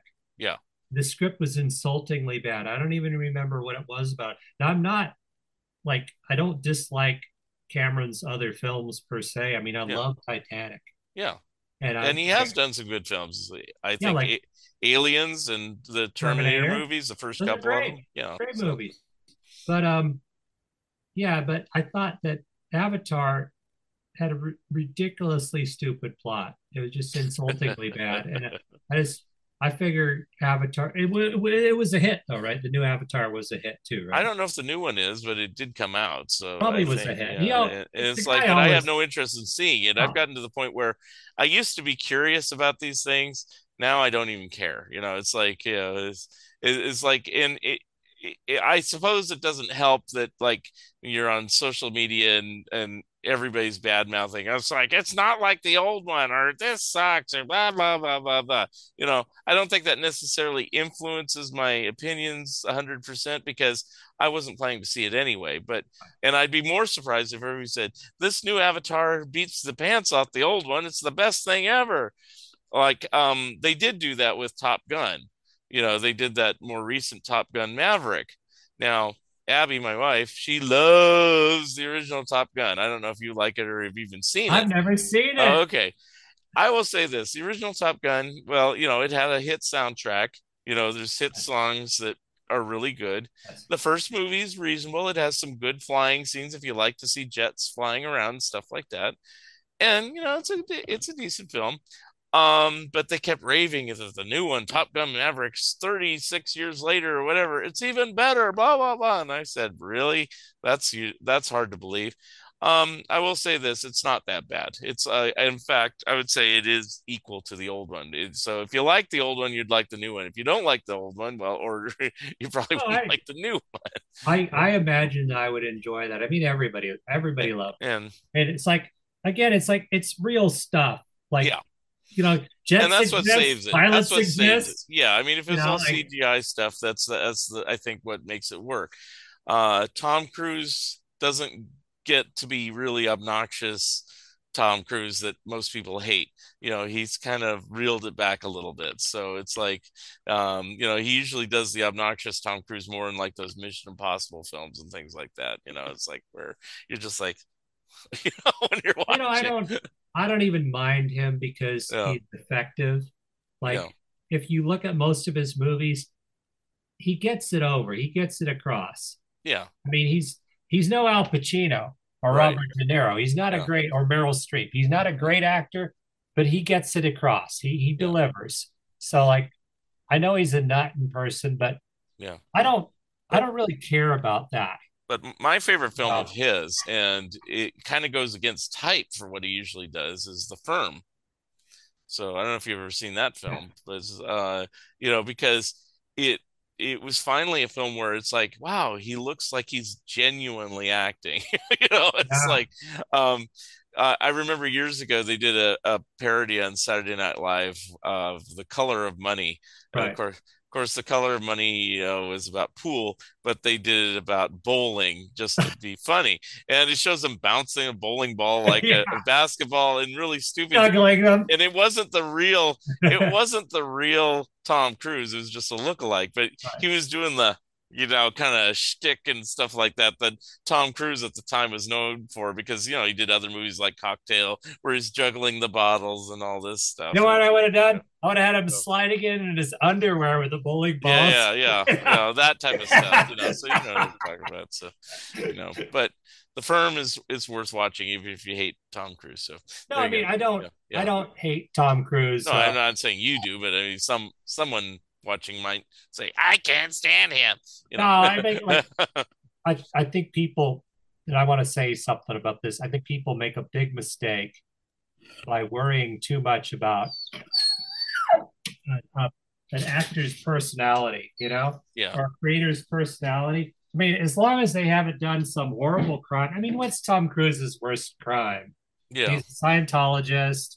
He yeah, jumped on Oprah's couch. I mean, these things are forgivable, right? yeah, He didn't murder anyone. yeah. He's But not a serial rapist, right? you gotta admit that there are some stars that just get on your nerves just because they do. They haven't done really anything that has been horrible in the public, or privately or anything. It's just their general demeanor and personality, just like that person again. I, I think you, you you know, gotta look yeah, at yeah, their product. yeah, I mean, like look at Tom Cruise has been in a lot of great yeah, movies. yeah, So if you want to say, well, I don't like his personality, you're gonna miss out on some really wonderful movies. yeah. And I don't want to deprive myself. So No, that's something that I don't try to dig too deep into the failings of the person as a person, because the yeah, one good thing they might have done is create that wonderful artwork for the world. yeah,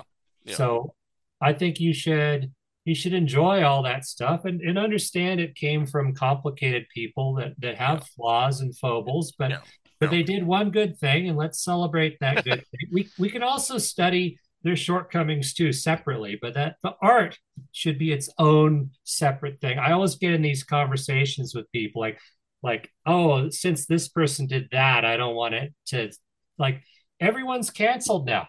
yeah, Everybody. yeah, Like if you go down that route, no Charlie Chaplin, no Beatles. I mean, yeah, there's something yeah. bad about any creator you can think of. I know. So don't worry about that too much. Yeah, Just enjoy their creations as a separate yeah. thing.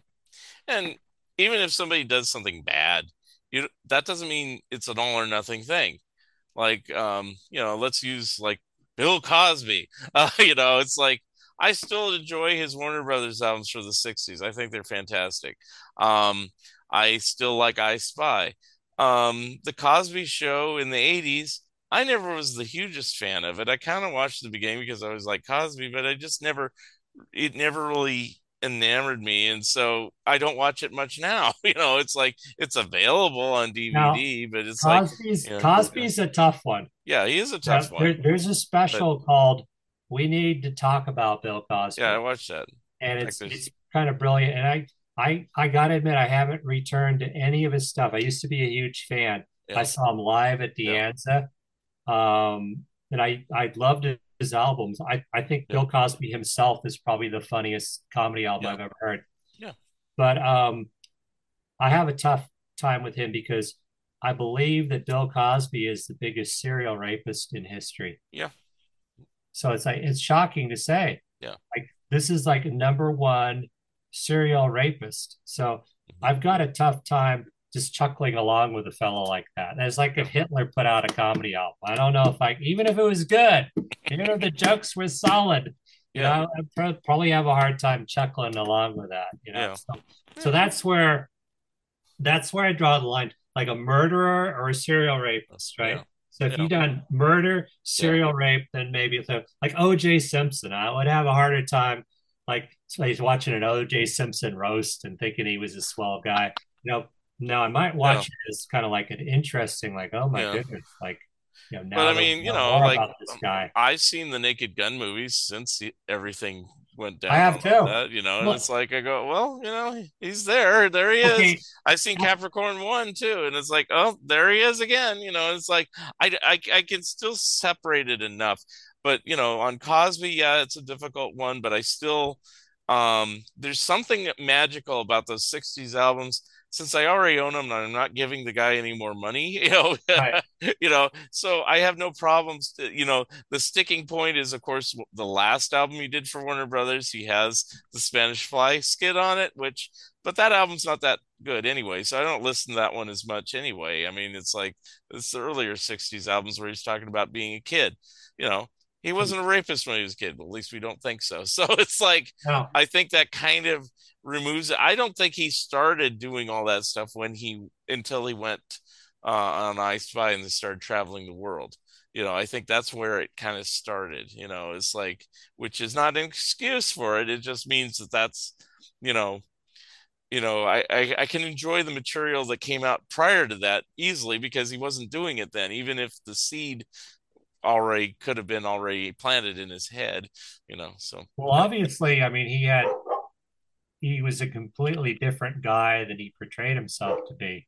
yeah, He was a huge hypocrite because yeah, he showed himself like to be a guy that didn't even like cursing. He didn't yeah, like guys that wore the pants baggy, yeah, whatever. He was yeah, America's dad. yeah. And it turned out America's dad was a rapist. Yeah, I think that's the big slap Uh, in the face on the whole that's thing. But like so he was the most hypocritical guy because he was just a really filthy, horrible guy. yeah, And he acted like he was Mr. Clean. He acted the yeah, opposite. So the one thing, if you're going to listen to one thing, you should listen to Spanish Fly yeah, because he describes going to get yeah, a yeah, date rape drug. yeah, Now, he sugarcoats it, yeah, you know, but it's like this is where he kind of tips his hand a little bit. It's very, very interesting from that yeah. perspective. Now I got to call the dog in again. Okay, come Yeah. on. All right, get in here. See, he was whining to go out. He goes out. All he does Yeah. is work. That dog, Um, I mean, the thing. What was the thing I was going to say about him? Blah, blah, blah, blah, blah. Oh, crap, I can't remember now. Um, oh, I know. It's like so. You read Playboy in the 70s, I'm sure I did too. yeah, I And it's collected like it. they always had like the Playboy forum or whatever it was at the front, Yeah, yeah, where they'd show what's going on in the world of Playboy and they'd show yeah, pictures and photographs of the Playboy Mansion. And invariably absolutely. they'd have a picture of Cosby there at the Good old Playboy Mansion. cause. And this is all during the 70s, and it's like this guy's married with 5 kids. Why is he at the Playboy Mansion all the time? Now, I've had arguments with people. It's like, oh, the Playboy Mansion is well to do and blah, blah, blah, blah, blah. And I go, that's not the point. It's like, what is he doing there? It's like, I can't say that, everything at the Playboy Mansion was decadent or sickeningly sweet. But, it just seemed odd to me even as a kid when I'd see photographs of him every month being and here's Bill Cosby at the Playboy Mansion hanging out with today's centerfold, and it's like, I just thought that was really odd. So maybe that's why it doesn't bother me as much as it might be, or a startling revelation as other people. I'm not saying it's right. I'm not saying I totally enamored with the guy and it's like, oh boy, I gotta get more stuff by him. It's just that it wasn't as much of a shock when it started coming out, I Well, check think. it out. Yeah. There's one of the greatest like biographies I've read is Thy Neighbor's Wife by Gay Talese, Hmm. and it's all about Hugh Hefner. Yeah. And it's a very interesting thing because Hefner um, would basically he would get these young girls and it put them in the centerfolds. Then he'd invite them over to the Playboy Mansion, Yeah. and he would romance them. Hmm. And that would be basically you're looking at Hefner's girlfriend for a month, Yeah. right? And there was also a situation at the mansion where he had these bunnies hanging out, and this is basically like a harem, Yeah. and they were expected to perform, and if they didn't, they'd get chewed out and they'd get replaced, and so that's why Cosby was there and a lot of other people too. Um, it's really kind of like if Hefner had lived a little longer, there would be a lot of inquiries about this Probably. because I mean Hefner he made it seem like it was all a wonderful thing. Yeah. And I want to say that that Hefner achieved a lot of great things too. I mean, the magazine had literature and it was progressive in its political views and whatever. And he had great music and great art and all of that stuff. Yeah. But at the same rate, it really kind of, it really kind of took advantage of women. Yeah. It kind of played these women and they just turned them into kind of like objects for pleasuring men. And Cosby and Hefner, similar thing. I mean, Yeah. Cosby did it like a push button approach. Hefner did a little more scientifically. They're both doing the same thing. Yeah. Now, guys will make excuses for this because they want to be like Hefner. They probably don't want to be like Cosby. Hopefully. Yeah. Maybe they do. Maybe some of them do. But Hefner, like everybody, like guys think it's just wonderful to be a player or whatever. But the way Hefner played these women, it wasn't on the up and up. It's like, just as a human being, I'm thinking it's kind of rotten what was done to these people. Yeah. And he could get away with it. It was a different era. But things are changing. Hefner could not have gotten away with that now. So that's another guy that should be carefully studied. And a lot of people are going to say he's just all evil. Yeah. But, just like Cosby did some entertaining stuff, right? He was not just a pure monster. He couldn't have gotten away with that without having talent too. So to explore the whole guy is fascinating. Yeah. I guess the main deal, and I had this conversation with Nick Santamaria, who's been on the show before, I said, well, Bob Hope got away with murder because, all the stuff about him came out after he's dead. And he says, well, there's one key thing. He didn't rape anyone. And I said, that's true to an extent because we don't know if he did. It's like, honestly, it's like that stuff may not have come out. We don't know for sure. I mean, I guess it is for sure on Cosby, so that's what the deal is there, and it's like you have to make a choice based on that. It's like, will I still be entertained by material that was done by a rapist that might have been doing it at the same time I was watching Electric Company or watching the Cosby Show or I Spy or listening to these albums? I don't know. It's like, that's your choice. I mean, I wouldn't push it one he way. wasn't doing it on the album. For me, it's like I kind of like I have this icky feeling about him, so I just kind of avoid him now. I'm really disappointed in the guy. I'm totally disappointed too. Yeah, really I will say a flippant thing that's actually kind of true. It did give me a chance to upgrade the old albums because everybody turned them into the thrift shop. Now, by the way, I have Sirius Radio and I have the comedy stations on all the time. They never play Cos. I remember they used to, though. All the time, yeah. You told me that they used to, and it's like, but that was before 2018. I mean, he was on, before everything broke loose. He was on Jimmy Fallon's Tonight Show. I saw him on Colbert. Yeah, and he wasn't particularly funny. He was kind of odd, it's like times. I think he's gone a little bonkers, and it's like it has nothing to do with rape. I think he's just dementia's kind of kicking in. I mean, I've heard recently he wants to come back onto the stage. It's like, give it a break. You're 85 years old. Geez. It's like, regardless of anything, he doesn't need to prove anything one way or the other. It's like, you should just hang it up and consider it done.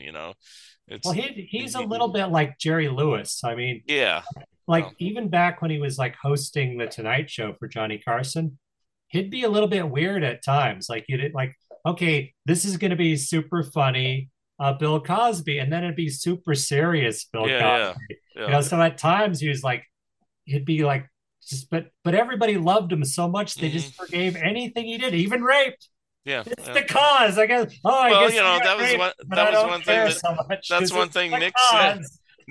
That's one thing Nick said too. He said, it's like he was doing stand-up comedy back then. And he says, "Oh, we all knew he did it." It's like, but nobody turned him in. Nobody said anything. It wasn't until that Hannibal Buress, stand-up piece where he decided to out him on it. It's like, but that's kind of funny, because so that everybody knew this way back as far as the 70s. It's like that's what he was doing, and it's like, wow. And then there's Louis C.K. Yeah, I We mean, haven't heard a lot from him, and no. what he did was not as bad, but it's No. still disgusting. Yeah. um well, there's a lot of people, some we haven't heard of, like one day, I this is a thrift shop thing too. uh I bought an album by Rolf Harris, and it was in mint condition, and he's most famously known for Tie Me Kangaroo Down Sport in this Okay. country. He's more well known in Australia. Anyway, I was going, why is this mint? I said, oh, I haven't heard of this guy for a while. And so I decided to look him up on Wikipedia. And I was like, oh my God. It's like, no wonder I found this album. So look up Rolf Harris. I forgot exactly what he did, but it's not pleasant. There's also an episode of Muppet Show, which is not readily available on He's on there. Disney Plus. No, it's a different comedian. I forgot his name, but he's not in the run on Disney Plus of the original Muppet Show because he did some nasty things. Oh, I heard These about people are that. either rapists or they're pedophiles. And it's like, oh God, Now, it's like, what public figures have had the biggest fall from grace? I'd say Cosby's the biggest. O.J. Simpson. Cosby's probably the biggest, only because he presented himself as America's dad, like you said. Yes. I never bought into it, so maybe that's, like I said, I don't think it bothered me so much when, because I thought he was full of shit then. That's Yeah. what, it's like, because I had been disappointed by Cosby many a time. It was like, because he would make movies, and like you said, he's hosting Tonight Show, he's gonna be funny, and then he'd be serious Cosby. He'd be smoking a cigar and just being Yeah. completely serious. And Where's the humor? it's like I'd see movies like California Suite, and it'd have Richard Pryor and Bill Cosby, and said, "This is going to be funny." It's Neil Simon. Boring. I think California Suite's like one of the dullest films. And it's just Cosby would make dull film after. He was never a big Did star, he which ever probably make pissed him off. what is there a good Cosby movie? Like even one? Probably, if I had to choose one, I'd probably say The Piece of the Action, the one with Sidney Poitier. It's probably Okay. just because of Poitier. And Yeah, then they did a Poitier is sequel. great. They did a sequel called Let's Do It Again, as Jimmy Walker in it. But I think it has more to do with Sidney Poitier than anything Yes. Cosby. Cosby was inconsequential. He just happened to be in the film. It's like, so. It's And not as Cosby starring. yeah, Disney. I mean, Cosby did a Disney film called The Devil and Max Devlin, and it's like, it's kind of an interesting movie to see now because Cosby plays the devil. Long out of print on DVD, by the way. And but Elliot Gould it's kind of a Faustian thing where Elliot's trying to trade his soul for talent or whatever like that. Was this based on The Devil and Daniel Webster, an earlier film? Yeah, I think so. But the original is probably like Faust, which is like, Right. Right, musical from centuries ago. So, but it's all based on the thing, selling your soul to get some sort of talent, or money or something, it's like that's the whole basic theme, and of course Cosby played the devil, and he shows his true colors by the end of the film. I don't have a problem with spoiling this one because most people probably won't go see it. And Very hard to find. but it's like Cosby is like his kind of smarmy, kind of sleepwalking way through the film, and it's just like, is this a Disney kids film? It's like, well, I think we need to call David Packard and tell when he reopens the Stanford, to a Cosby, the Bill Cosby Film Festival, and hell, probably have Bill Cosby come in person, right? Right, boy. you fly him in. Packard would love it. They'd be lined up around the block to see this. The Bill Cosby Film Festival. They can have Cotton Comes to Harlem. What is it, Edward Part 8 or something like that? Well, Leonard Part 6. Leonard Part 6. And Ghost Dad, that's one of them. That'd be awesome. They made wonderful films, so that's what I'm think saying. That theater's empty now. Wait till you see this. Even Packard wouldn't be in his normal seat. I was wondering, yeah, I This.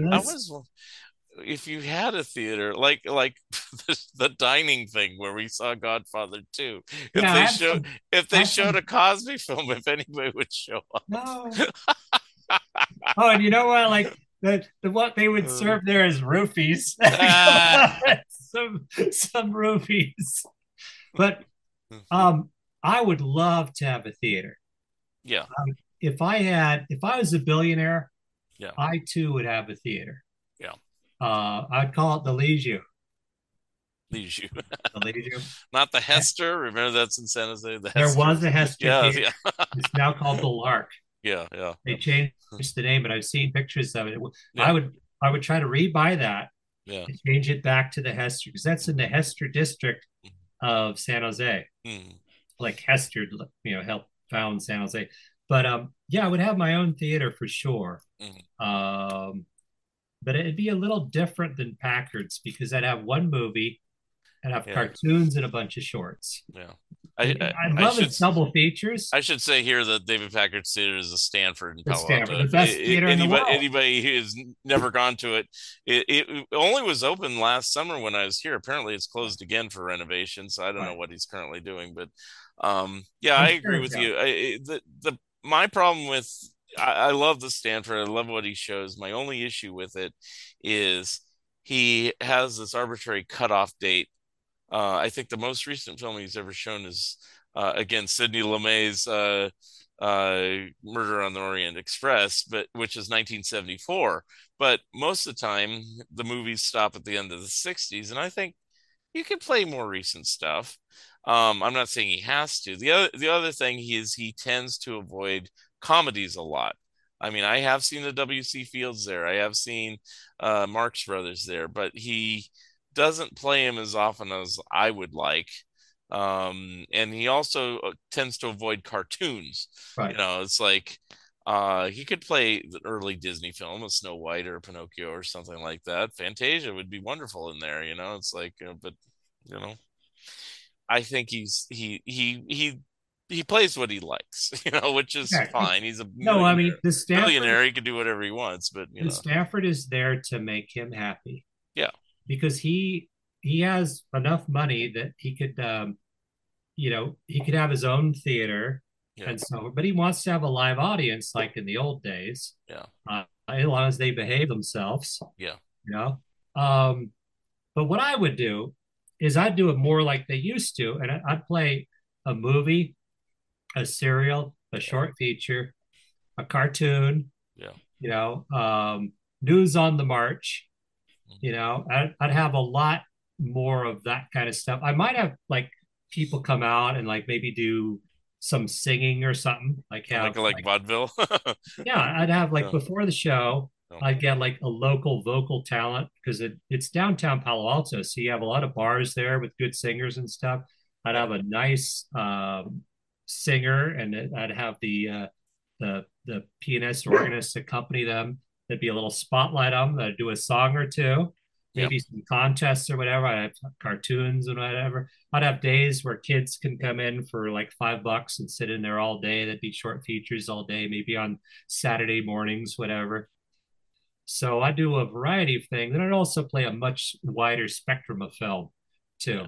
I love everything he does, though. Don't get me wrong. I consider the Stanford to be the best theater on earth by far. But if I had my own, it'd be done more the leeway. And I'd do it for fun. I mean, that's like if I just had buckets of money, I would have a theater just for fun. And I just have one rule: no GG. No, just kidding. Oh, Gigi. He loves. No, I don't dislike Gigi. It's just I noticed he loves playing Gigi. He has his favorite films, and he plays them over and over. Yeah. And some of his favorite films are some of my favorite films too. Yeah, I'm not knocking Gigi. It's just I just noticed his propensity for playing it a lot. So let's share favorite movies. You first. Well, I always say my favorite of all time is Willy Wonka and the Chocolate Factory. From 1971, and when people say is the original, and it's the only one called Willy Wonka, so the other one's called Charlie. should I just name off like random ones I know that No, I I'll like? take that as your favorite because I'll tell you my favorite, so you can get a feeling of like Singing in the Rain. Yeah, That's my favorite movie. and So, that's up there. It's one I really like too.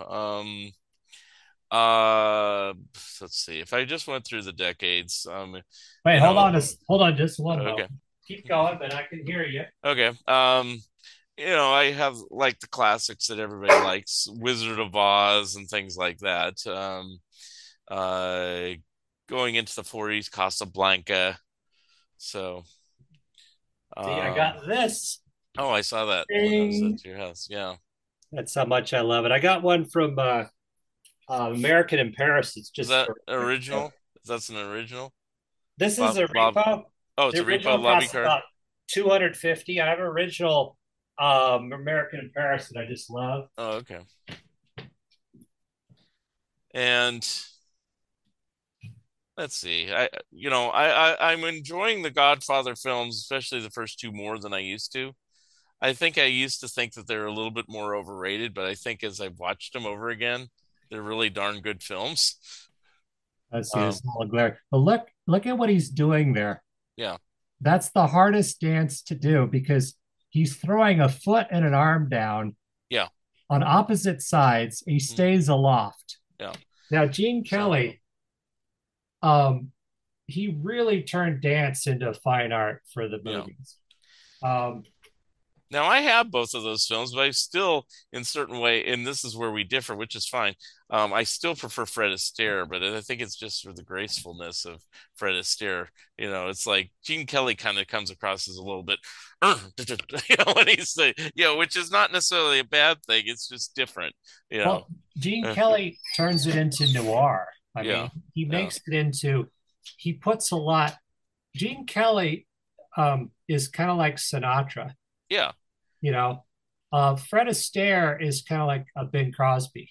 yeah, So, I mean, I love Fred Astaire and yeah, Bing Crosby, but I think the Frank Sinatra and Gene Kelly, they made it into more of an art form yeah, because they put the darker tones in too. yeah, So they made it more masculine as well.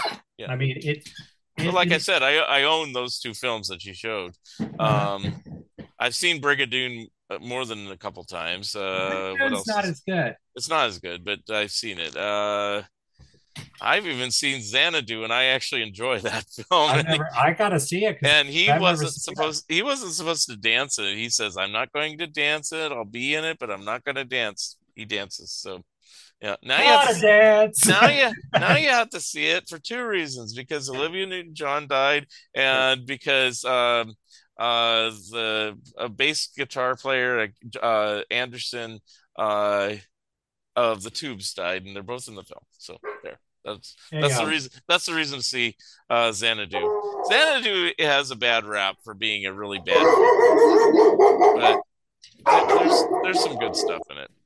Yeah, A couple more great Gene Kelly movies: On the Town, yeah, Frank Sinatra in it as well, hmm, and The Pirate yeah, with Judy yeah, Garland.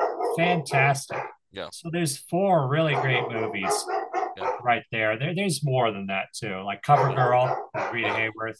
yeah, A lot of really great, and I've seen all the Fred Astaire movies too. yeah, I don't like them as much. I love yeah, them, but I love the Gene Kelly ones even more. yeah, For me, that's the yeah. perfect combination of things. Yeah. I tend to go after stars more than films, but geez, I Yeah, like, me too. it's like, so I got a collection of Rita Hayworth films, and Yeah, it goes all the way from like really obscure nothing B pictures that she did for Columbia to like the last one is Pal Joey, which has Sinatra in it and stuff I like that. haven't seen that. I, I don't I know if haven't I've seen seen that. Pal Joey, but it's like I'm going through the films. It does have the lady from Shanghai, which I've seen zillions of times. Does not have Gilda in the collection, but I have Gilda Elda's anyway. amazing. Yeah. So Like that scene where she just turns and I zing. It's like, yeah, yeah, oh yeah, my god! It's like the most beautiful woman you've ever seen in your yeah, life. yeah. But even the minor pictures that she did, are kind of interesting. I always like it when I discover. I don't know if you're this way. It's like discover a old black and white film that wasn't like people raved about, so it's not well known. And it turns out to have kind of a really interesting story. It just was like kind of an also ran. It wasn't necessarily a flop. It just was kind of lost in the shuffle of, it's not one that's been pulled out and revered. Like even like It's a Wonderful Life originally was kind of lost in the shuffle, and then after repeat exposure on TV, suddenly now everybody reveres it as being the greatest movie ever. I don't think that's the greatest movie ever, but I like it, so. Well, check it out. I went to the Stanford one time Mm. and I saw a film. It starred Warren William, Yeah. and is about a guy that was in charge of a big department store. Yeah. And it had Loretta Young in it too. Yeah. And I had never heard of this movie before. And it's one of the greatest movies I've ever seen. And I'm blanking out on the name of this thing. But then I realized Warren William, most people haven't heard of him. Yeah. He made some really great pre-code films that are just like fantastic movies. Like one is like Skyscraper Souls. Yeah. Well, I think you and I went to one that had Barbara Stanwyck in it, when she was young and stuff. Yeah, The Mouthpiece is another one. That had Barbara Stanwyck. I'm trying to think of this movie because I just loved it. I think maybe I took it to you I took you to it again. Yeah. I think you had already seen it. And you said you got to see this film, and so I said okay, and I do like that guy, and he's Warren William, amazing. I'm trying to but think that happens to me a lot. Is certain actors or actresses both, they don't seem to impress me when I first encounter them, and it's usually because a lot of actors I've encountered at the tail end of their career first. Barbara Stanwyck's an example. I think I knew her from The Big Valley first. And so I thought, she's no good. And then, I started seeing a lot of her early pictures and wow, I like her. She's in Christmas in Connecticut. She's in a lot of other things. And it's like, so, there's just a lot of stuff. I can't even, as far as cartoons go, I love Dumbo. Love Yellow Submarine. As far as comedies go, I had the big long podcast with Nick Santa Maria about my favorite comedies. Like my favorite Abbott and Costello is Little Giant, which is not necessarily raved at the top. But I like it because he's a salesman trying to sell vacuum cleaners. It's just odd, but I still like the good classic ones like Abbott and Costello, Meet Frankenstein, and things like that. And other things. Finally saw that one. So trying to think what else. Oh, here's the name of the film, Employees Entrance. I remember that. Yeah. And what I love about it, he plays a rotten scoundrel who remains a rotten scoundrel to the very end. Mm-hmm. He's a very entertaining rotten scoundrel, right? Because he's very quick-witted. Yeah, he's completely ruthless. Yeah, and stuff happens in this film that you'd be shocked at because, like, wait, this can't happen. It happens. Yeah. So you know what films like that too? The Man Who Came to Dinner, and what's his name is Monty Woolley.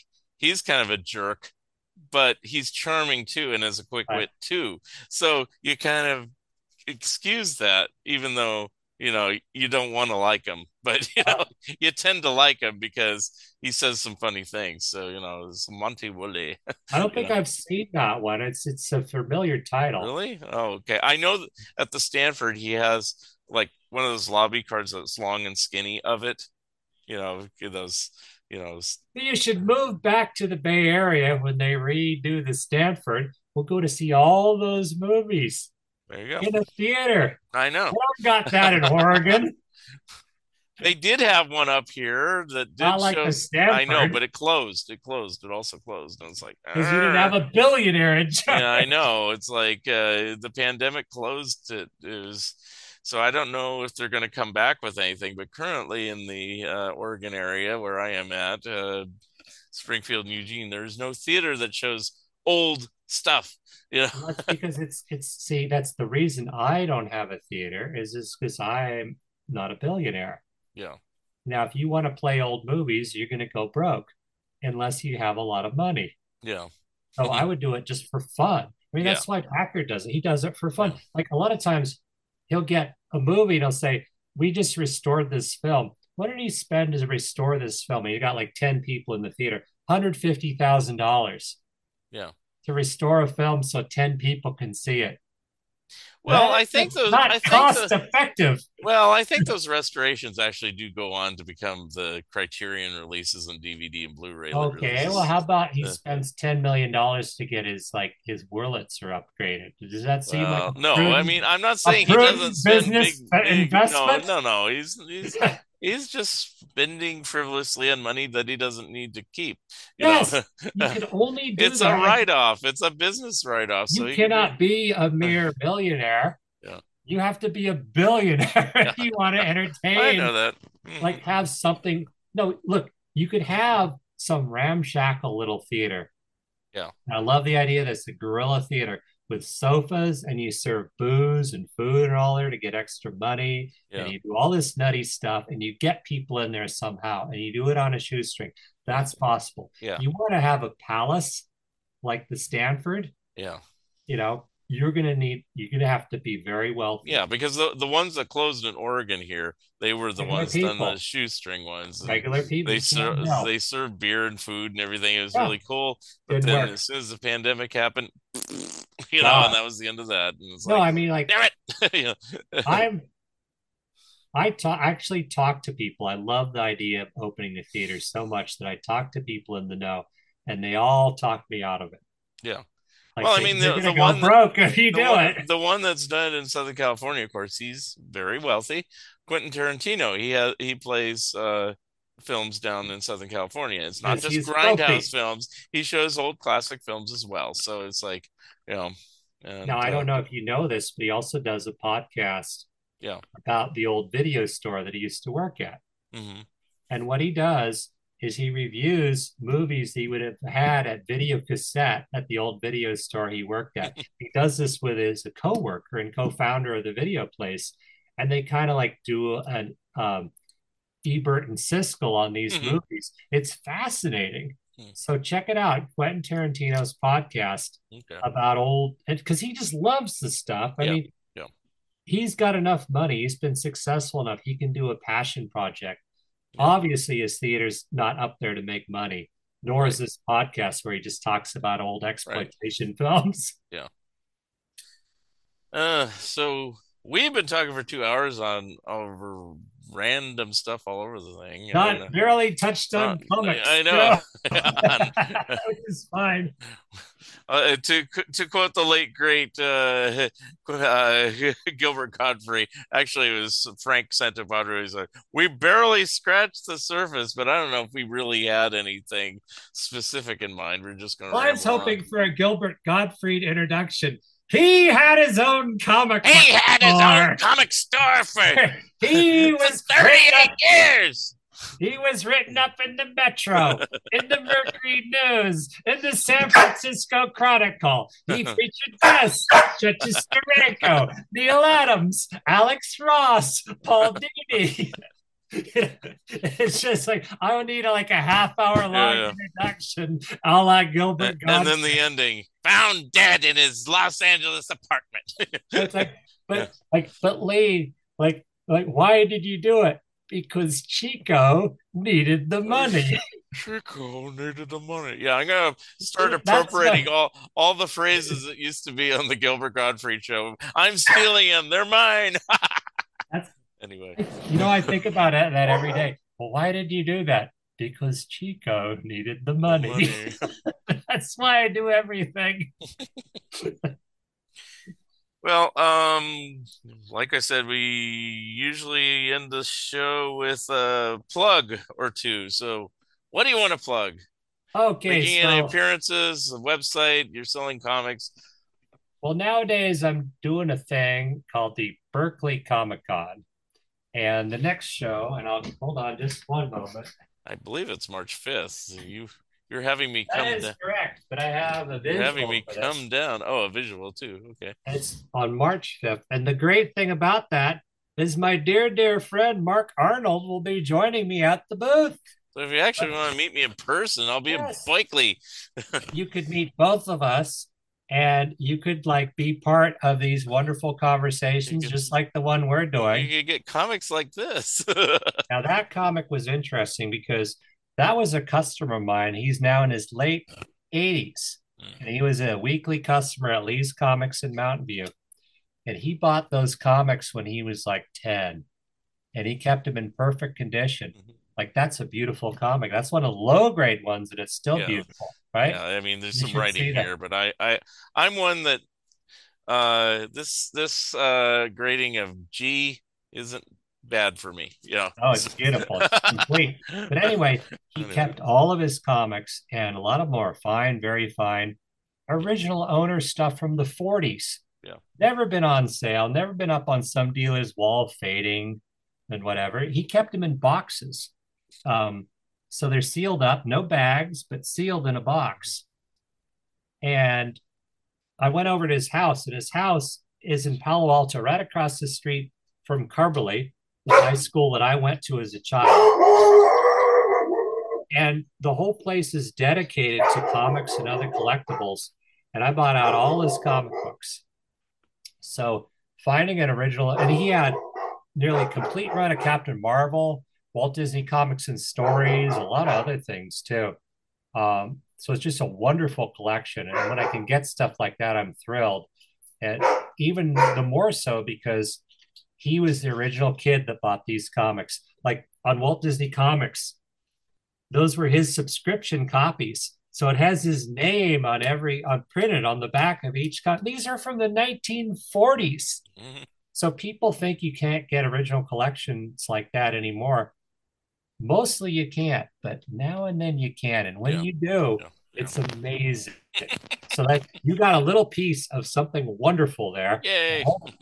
That should be the last thing that goes when you sell. Yeah. Of course, when you sell, you'll probably sell them to me. So, of course. Anyway, and what's your website? How do people get? So the best way to what I do for a living, if you don't know, I used to have comic book stores, but now I sell vintage comics on eBay. So if you go to eBay, and of course we have ads on the Mark Arnold Radio Hour, so you can listen to the ads to sponsor this fine program. But go to eBay and just search for Lee's Comics Inc. with a period at the end.